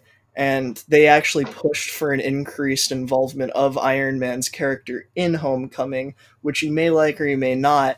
I don't have a problem with it conceptually, but I thought that it could have been done better, and then finding that out after the fact makes me even more upset because they didn't want to tell the same story again. They didn't want to try doing it correctly from the beginning. They wanted to just, oh, let's, just put all the weight on a different franchise's shoulders, so to speak, or a different character's shoulders, and, that'll get people to watch, and then we can figure it out from there because it's Spider-Man and it'll make money. Like, I think they tried to use Iron Man as Uncle Ben in the newer movies. I mean, yeah, they wanted to do the kind of same general thing, but with nuance, and I think that's fine. I don't think it was executed as well as it could have been, and I also think the lack of an emotional exploration between key characters to Spider-Man that are these things are going to be necessary once Iron Man is gone, and he is now, right? These necessary emotional explorations between Peter and Aunt May, Peter and MJ, even Peter and Ned, that I think those things are going to hurt the movie significantly in the future. I think they had some things down. The villain, that was great. I don't know. I just think that there's a weak foundation that they're placing underneath Tom Holland's Spider-Man. And I mean, it almost happened. Spider-Man's out of the MCU. You can't reference Iron Man anymore. Where is the motivations and drive for the character? What are you going to do? You then have to craft a completely new dynamic between Peter and Aunt May and Ned and MJ if you want to have any serious, aspect to Peter. Because right now they're all cashed out for simple comedy or very shallow, like, romantic aspects that aren't explored well. Mm-hmm.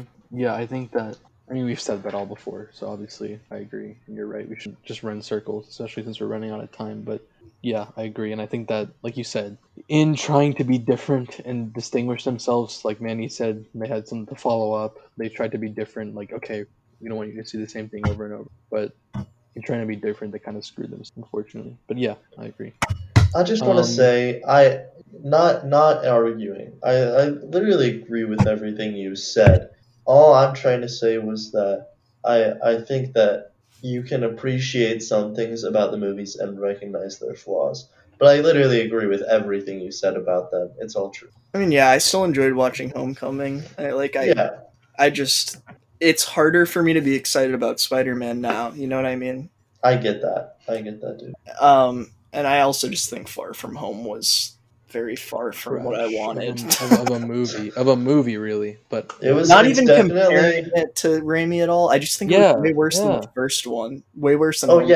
It went significantly downhill. Yeah. I think that it's probably like my bottom 3 fucking MCU movies with Age of Ultron. Why are we arguing? Because I'm telling you, there's nothing to argue about. Whoopsie. Anyway.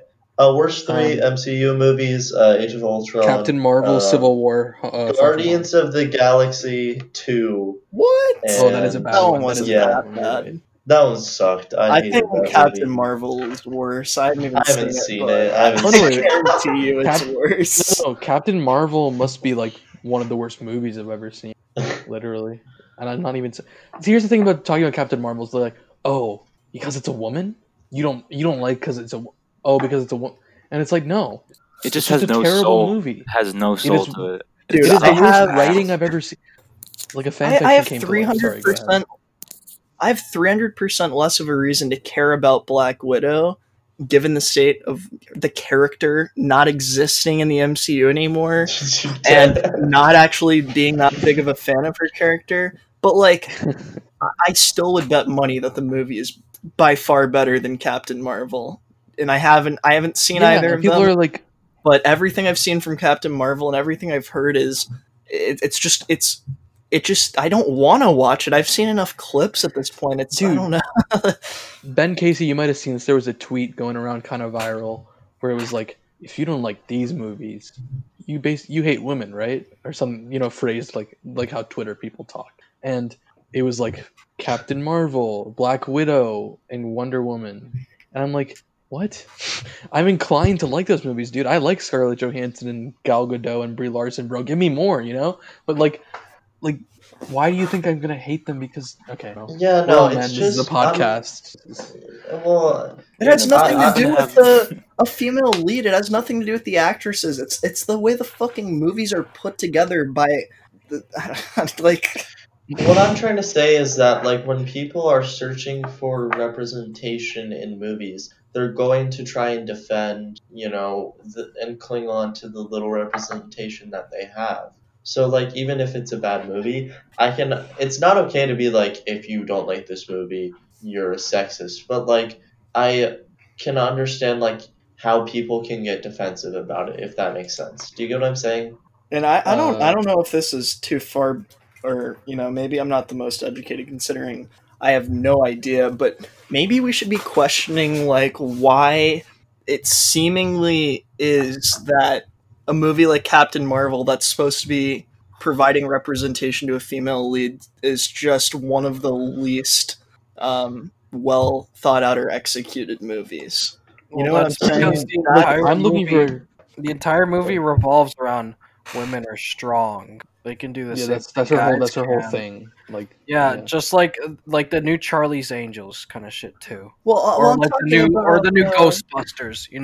Like I'm the whole talking about movie the is fact that. that they can't seem to write a female character outside of that, Yeah, and that's a problem because all the writers are probably men, I'm sure. And Exactly, they yeah, are.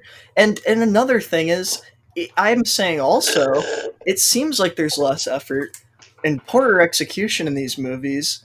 Just like not even anything to do with the themes, but I mean, from the way the plot was described, it seems just very convoluted and confusing, and like they didn't put as much heart and soul into explaining the character well, right? That has nothing to do with the gender of the character. It's just like the entire storytelling seemed just poorer than it would be otherwise.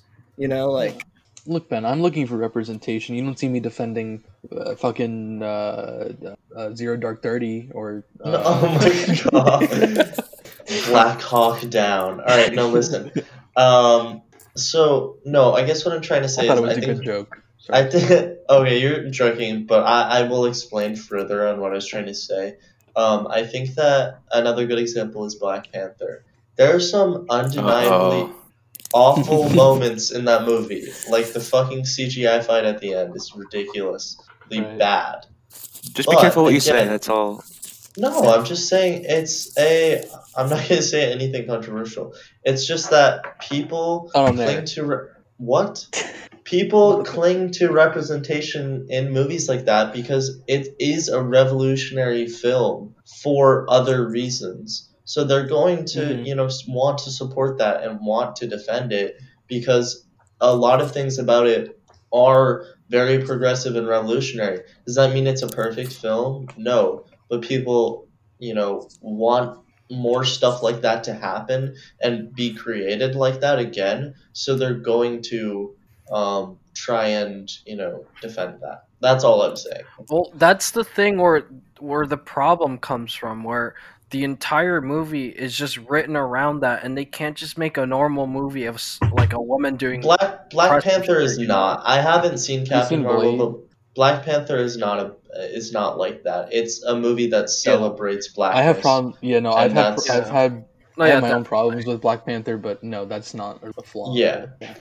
the problems with Black Panther are recognizable in most MCU movies. So Yeah, that- exactly. Yeah. they shouldn't even be discussed in this conversation Yeah. because like they could be brought up about literally any single one of them, barring maybe like Avengers 1 and Iron Man. Like Yeah. I don't know. I just think that from what I know, I'll probably get around to watching it, but I think Captain Marvel just has like outwardly the worst It has- structure and storytelling Yeah, no, outside of it the is- character, just generally the plot. Like, Yes, no, it literally doesn't work as a movie, as a feature film. I've said this. I don't think I've said this on the podcast yet, but I know I've said it to so many of you so many times. But I repeat it because it's so shocking to me. When I saw this movie in theaters opening weekend, people were audibly confused at what was going on. That's how bad the writing was. I keep saying it because it's astonishing. I've never seen anything like it in my life, where people have been, 30 minutes into a movie saying, "Wait, what's going on? What happened?" And it's not a thing of like, there are movies that have twists or movies that have surprises that are meant to throw the audience into a rut, of like, oh, what's going on? It's literally what is going on. I don't understand the way this is working. Yeah, and what that says to me, this poor structuring, is that it doesn't mean that they have a shitty director, or a shitty writer, or shitty actors, because all of these people obviously have the Brie credit. Larson is a great actress. Yeah, they have the credit they need to get these jobs. They clearly just didn't care enough about the project to craft something that was up to par with what they were, hired for, which is the MCU, which should at least be, I don't know, like, should at least be decent. Like, I guess that's the best way to say it. Well, yeah, because it's like, what's it called?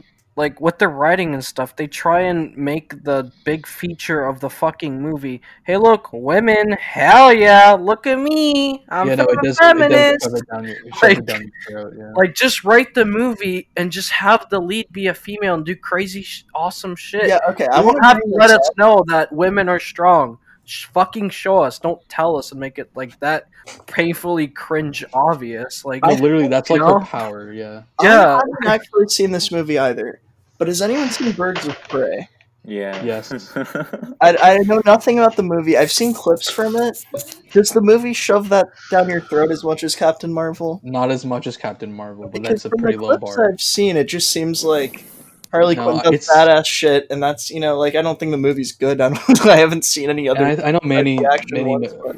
I want to hear Manny's take on it, but I didn't think that it was necessarily No, not a necessarily. bad movie. It's just mediocre, and It just it feels like such like a filler. TV special. It really Felt feels like like a TV filler. special. Yeah, like I think the point was like to make Harley Quinn like, oh, we're gonna make her this. You know how the Harley Quinn character is very much, oh, she's going against the current. She says what she wants. She's crazy. She's wacky. Well, in and the they try movies to, at least. Yeah, in the movies, and they that's try not to. how she is at all in the animated or the comics. So they try to like amplify that, but they don't really. I don't feel like she didn't feel that fleshed out to me. They try to give her more motivation. Yeah, I wish it's something where it's like, oh man, I wish there was something a lot more. Yeah. For what it was going for. The stakes kind of suck. Like, oh, I guess I'm okay with I'm okay with watching it. And again, who does that fall on? It falls on the guy that's writing it. Yeah. Because the thing is, I don't keep up with DC movies. I haven't seen any of them, so it's not something like I didn't care about Harley Quinn as a character or Birds of Prey. But I've watched clips from a lot of them, and I don't know, like, I have enjoyed the clips I've seen from Birds of Prey, and it kind of made me want to watch the movie, and it made me want to like the character. But then it's disappointing to hear things like that, where it's like they didn't go where they needed to go with it. With that said, I still wouldn't dissuade someone from watching it. I would recommend it. And I mean, it's not like a movie be like, oh, you have to see Birds of Prey.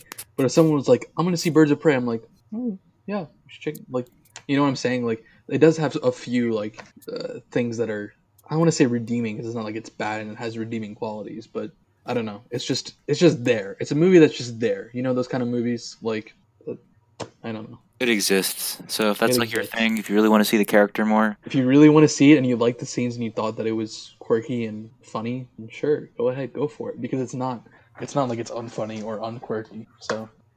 Oh, it definitely felt like it was trying to be Deadpool. I think that's another segment of that. That's true. If you're like into that kind of meta, a lot of cursing and blood. I think the general public who saw Deadpool, not people who are into comics or MCU or like the into it, general public who like Deadpool would like Birds, which is what it is. So I wanted to bring up something that people may or may not know that I wanted to talk about was the James Cameron version of this movie that kind of exists. Not actually a movie, but I guess the script and what we know was planned for it. And I think also just is kind of key to understanding like the movie's role, I guess, that we discussed at the beginning, right? Because that's a pretty big thing at the time, having James Cameron do a superhero movie, even though he didn't end up doing it, And the fact that the Raimi version that we got took cues from James Cameron's ideas. I don't know. I just wanted to discuss that. I guess also I don't know if everyone here knows, but just some rundowns that stuck out to me are like the idea for the natural web shooters was his idea. It's something he originally had, right? The scene with MJ where they kiss was actually going to be like on the bridge, and Spider-Man was going to like web her up into a cocoon, and like Oh, it was shit. implied that they were going to have sex, I think. What the fuck? Yeah, it That was is supposed to be definitely a James lot Cameron. more. It was supposed Very to be a lot Titanic. more. Very Avatar. Yeah, and also, I mean, this is something that's still in the movie. It's still key to the Spider-Man character and story. Understanding the original is like, but I think James Cameron is going to give more of an emphasis to this, and that scene is a part of this. Is the focus on like these parallels to like puberty, right? Like the big change line is an example of that. But this is something that's like existed in the Spider-Man comics, right? At their conception is like this growing up thing, and I think that's also part of why Spider-Man's so relatable. And then even when you're an adult, Spider-Man's relatable for the other reasons, you know, like he's a young guy struggling to get by and stuff. But yeah, I don't know, I thought it was pretty interesting. Also, who was the villain going to be? Electro, but he wasn't going to be called Electro. I don't know, that stuff is less relevant, but Correct me if I'm wrong, but I think Michael Jackson was showing interest. Yeah, I was just gonna say that. So already. that's a Hold classic. on. So basically, what happened is when Manny was thank you, Octavio. Manny was talking about earlier in the podcast about Marvel being in kind of financial straits, and that's why they sold all their movie rights, and that's why so many studios have different Marvel character rights. At that time, Michael Jackson was very interested, very interested in buying Marvel so that he could direct and play Spider-Man. Oh, I actually did hear about that. I thought you were saying he was gonna play Electro. I was like, that is just the weirdest fucking choice. No, From he wanted Michael to play Jackson to Spider-Man Jamie really Foxx. bad. See, I would love to see that. I would. Yeah, apparently he went to Stanley first, and he's like, "I'm not gonna do a Michael Jackson impression. Actually, I take that back." But he was like, "Yeah, I wanna be Spider-Man." Stanley's like, "No, actually, you would have to own Marvel or be the director of this movie. Cast yourself." And he's like, "Well, maybe I'll buy it." And then he tried to buy it. He also after that era of the '90s, when X-Men was being cast, he wanted to be Professor X. So, fun fact. Like it says here that he came in, implying that he auditioned, I guess, or tried to do his own audition. Yeah. So that's pretty cool. But yeah, James Cameron, that would have been a really interesting take. I think he also wanted Leonardo to be Spider-Man. He said That's what I definitely heard about a lot. Would have been very. I mean, I assume it would still be good, but definitely he's a good with. actor, but yeah. Yeah, and I mean James Cameron's a good director. It's just we'll never know because it would be entirely different in every way. But it's cool to think about. Did anyone else have any parting thoughts as we approach 212 in this podcast? See ya, chum. Just cut it there. Just fucking cut it there. All right, that's it. No, this is all in. So All right. you just embarrass yourself. turns out this isn't your podcast, Ben Casey. Turns out I'm the one who has to freaking edit this. Can Alright? you But put I a wanted- bleep button on me, please? I don't want to get in trouble with me, Mom. Can I say again? Am I allowed to say on the podcast? You're being bleeped right now. So gotta are say- you sure?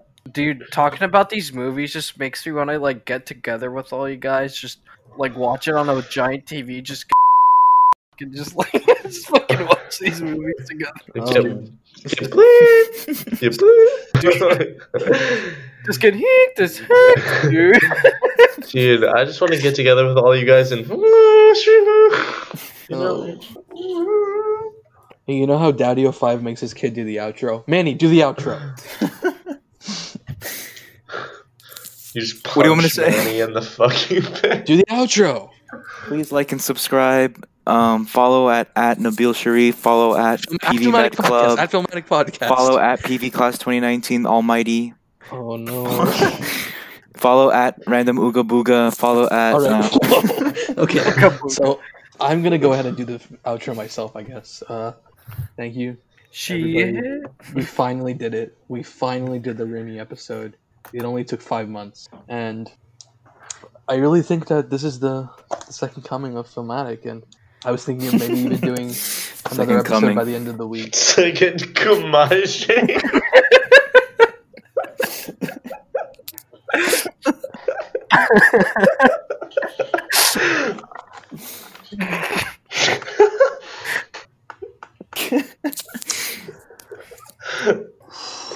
Okay. I'd really think we're gonna be pushing this out on at least a weekly, if not bi-weekly basis. Holy shit. And we'd love to hear what you want to see and hear next. So make sure you follow at Filmatic Podcast. Also, if you guys want, you can just come on the show. I mean, I guess if someone really wanted to be a part of the podcast, that would be open. Just reach out to at We Filmatic need to Podcast. get. I want to get some more guest appearances. Yes. Yeah, we we're need some guest appearances. we're Also- wide open for people to come on the show. What happened to Kevin? Did he get his prize? Did you make that announcement yet? Oh, everybody drum roll, because Kevin Zoo actually won the Bad Boys giveaway. Really? So, yeah, he was the only person who listened to the full episode and commented the other time. Oh. So it was the one with me and Manny though. It Oh, wasn't like a real. I hope Kevin's doing well. He's a pretty good fucking guy. Yeah. Just so- remember that rumor that started like No, a year ago or something? please don't. I don't even know what you're talking about, and I don't want you to talk. So just. we'll There's bleep a it out. rumor that got fucking.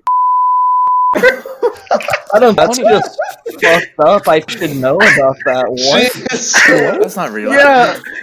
No, it's not. It's just not real. I think like Tenzin told me or something. Like, Is that even a rumor? Or is that just Tenzin manipulating reality? no, I don't fucking know. Dude. I don't know. A similar thing happened with It's a real Nithin, so I don't know. question. what Okay, to but that believe was anymore. real though. Wait, was that real? No, I saw. No, it in real life. I lied about that. That was just a joke. I just said he got polio and died. It's a fucking That was a joke. joke. That Sorry about that, Kevin. Kevin won the Bad Boys giveaway, and I'll be reaching out to you, Kevin. You're gonna get your Bad Boys Blu-ray. Listen. Well, All right. I I miss Kevin. Yeah. Do you think he plays video games? He left us too soon. Oh, It was his time. He had to go, but his time had came. Yeah. Kevin, come on. Okay, so I'm kind of Yeah, go ahead. disappointed to hear that Sophia Martinez didn't get to the end of the last podcast. All right. I really thought that. Didn't you convince her Big Sean died? I think she has. oh, Yeah, damn, I'm really sorry mad about about Big Sean. Didn't you convince She- her she Kevin thought that- died? You could probably do that too, dude. Actually, it went further than that. Not only did she think that Big Sean died because of me, I hope more people listen. Well, hey, guys, look at the cover art. We have a new logo. We Wait, do. wait, hold What? up. Did Big Sean not fucking die? I thought he did. Oh boy. Holy shit, dude. We have a new logo. You guys haven't seen it yet, but I'll send it in chat after. It's pretty much finished. It'll be there for the episode. Who made it? Designed by Zeffy. So like I said, we have a new logo. We're gonna be doing new episodes. I'm thinking of doing one hopefully by the end of the week. Following the Rami episode. It's gonna be great. I want to thank everybody for coming. And I'm now gonna open it up to Darian, who's gonna do some plugs. Well, I was hoping we'd open it up to everybody. Well, everybody, I guess. But Darian, I know you specifically wanted to do a plug. All right, so listen. If you anybody want to see yeah. some funny things related to the Sam Raimi Spider-Man, or funny things in general, go look at Nabil and I on Twitter. I don't even what my name is just Darian Nigro. You should be able to find it. Nabil's, I think, is also probably pretty specific, but It's at Nabil Sharif _ there's no way I could begin to explain the comedic genius that Nabil was able to convey through my Twitter replies. We worked on it together. It's a masterpiece. You know how to deal with the haters. Black Lives Matter. If you want to come to the school board meeting, you should do that, or you should watch Next us, Tuesday, I think. fight the good fight against the. The school Should board. leave it at the parents. I don't want to say any more. Sean Murray, if you're listening, f you. Not No. not Mr. So, wait, I already I'm sorry, talked to him about it. He already knows about it. sorry, I didn't mean. There's someone who's calling themselves Sean Murray, but obviously isn't. So sorry, I didn't mean that, Mr. Murray. I Oh my low-key God. have a little rivalry with him because he likes Nope, likes don't talk about that. no, he likes Brazil and I like Argentina in soccer and they're like Oh, rivals. that was like, That was deadly surprisingly tame. Yeah, definitely. I talked to him about it, and we got into a little like yelling fight in like 10th grade outside of his portable because this is the World Cup, and they had just got beat and shit. It was funny. Yeah. Anyone else have any plugs? Anyone want to plug Yes, something? yes. Yeah, go ahead. The Donald.win. It's where we're all going to now after they banned the Donald on Reddit. So please just follow that. And also, no, please cut that out. That's a horrible joke. Please cut that. I thought it was No, so but- funny. That fitting perfectly with a $20 bill joke here, so we're good. Oh no, dude, I'm done. I'm done. Please take that out. I'm done. I'm The screwed. power of the Donald in the palm of my hand. My career is over. Listen, guys, all lives matter. It's racist. Also, Frankie Aberzino, keep up with him. Donate. Oh, dude. Ooh, Can I okay. do a plug, like a serious one? Yeah, sure. Also, if you guys have any like connections, we would like to get sponsored by Monster Energy. That'd be fucking insane.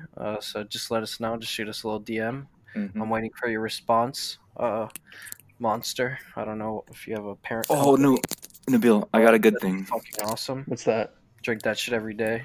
You have to tell them, for whatever your prize is in the future, tell them Cactus Jack sent you. That's a good one. Comment, All right, so tag- not on this post, comment, yeah. but on the next episode, we're going to come up with a really good giveaway, and that prompt will be that. So, yeah, that's a good idea, man. Yeah, someone might comment that as a meme because that's what we started off as. That is yeah, true. but Wow. Full circle. That works. At least someone's commenting.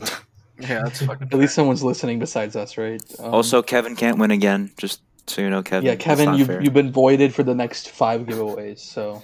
5. That's 5 episodes. That's a long time, dude. He already got his Bad Boys DVD. What else am I gonna give him? That's you know? fucking fair, dude. Running out of things to give away. Someone else has got to put some shit up. He's already got Make a Wish too. Come on. Wait, maybe trade them. That would be good. No, dude.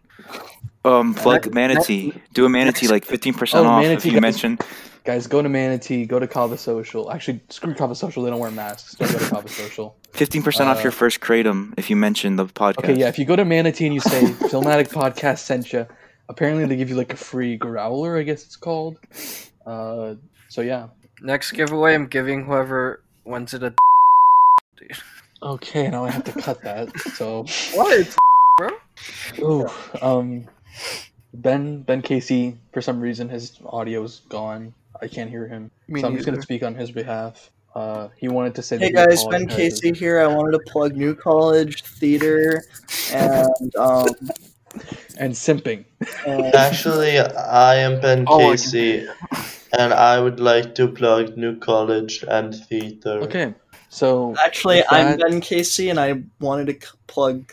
I'm actually Ben Casey, and I'd like to That was a come. close one. This outro's been almost like 20 minutes, I think. I think so. This is In the part case that you people want like. to Remember when plug Sophia Pop told Bar? us we have to be funny? I'm trying to finish. This isn't even funny. It's kind of. For more Kirsten Dunst No. media, go to So we thank you. As we leave, you're going to be listening to the soothing sounds of James Kim's EP. And, No, that's not his name. Oh, sorry, Jimmy Kimmy's EP. I've been given clearance to play that on podcast, so I hope you like it. Check it out on YouTube, Jimmy Kimmy, the EP. You guys think James is actually listening right now, or I have no idea. Guess we'll find out you after. should unmute him and see what happens? I just unmuted James. Does he want to say bye? Bye. Oh, James! Tell them where to find your music. Yes. It's just on YouTube, and I made a Bandcamp too. Also, Jimmy Kimmy. How do you spell it? Jimmy Kimmey. It'll be in the description. JIMMY. Yeah, that'll be in the description. It'll be on the social medias. And So if you thank you enter for- code into Bandcamp, Enter Filmatic, you get Filmatic Podcast into Bandcamp. What? It's all You your podcast. you get the album for free. you get the album for free. If you enter code Filmatic, you get 30% off your next G Fuel. Oh, boy. James, thank you for letting us use this music. Really Yeah, appreciate it. I appreciate you using. What did you think of the episode, James? Oh, sorry, I was like half listening. I was doing my homework for most of it. All right. Good night, everybody. Everyone say bye. Bye. Bye. Goodbye. Bye. I'm gonna put Guys, this on your eyes. let's hop on Fortnite.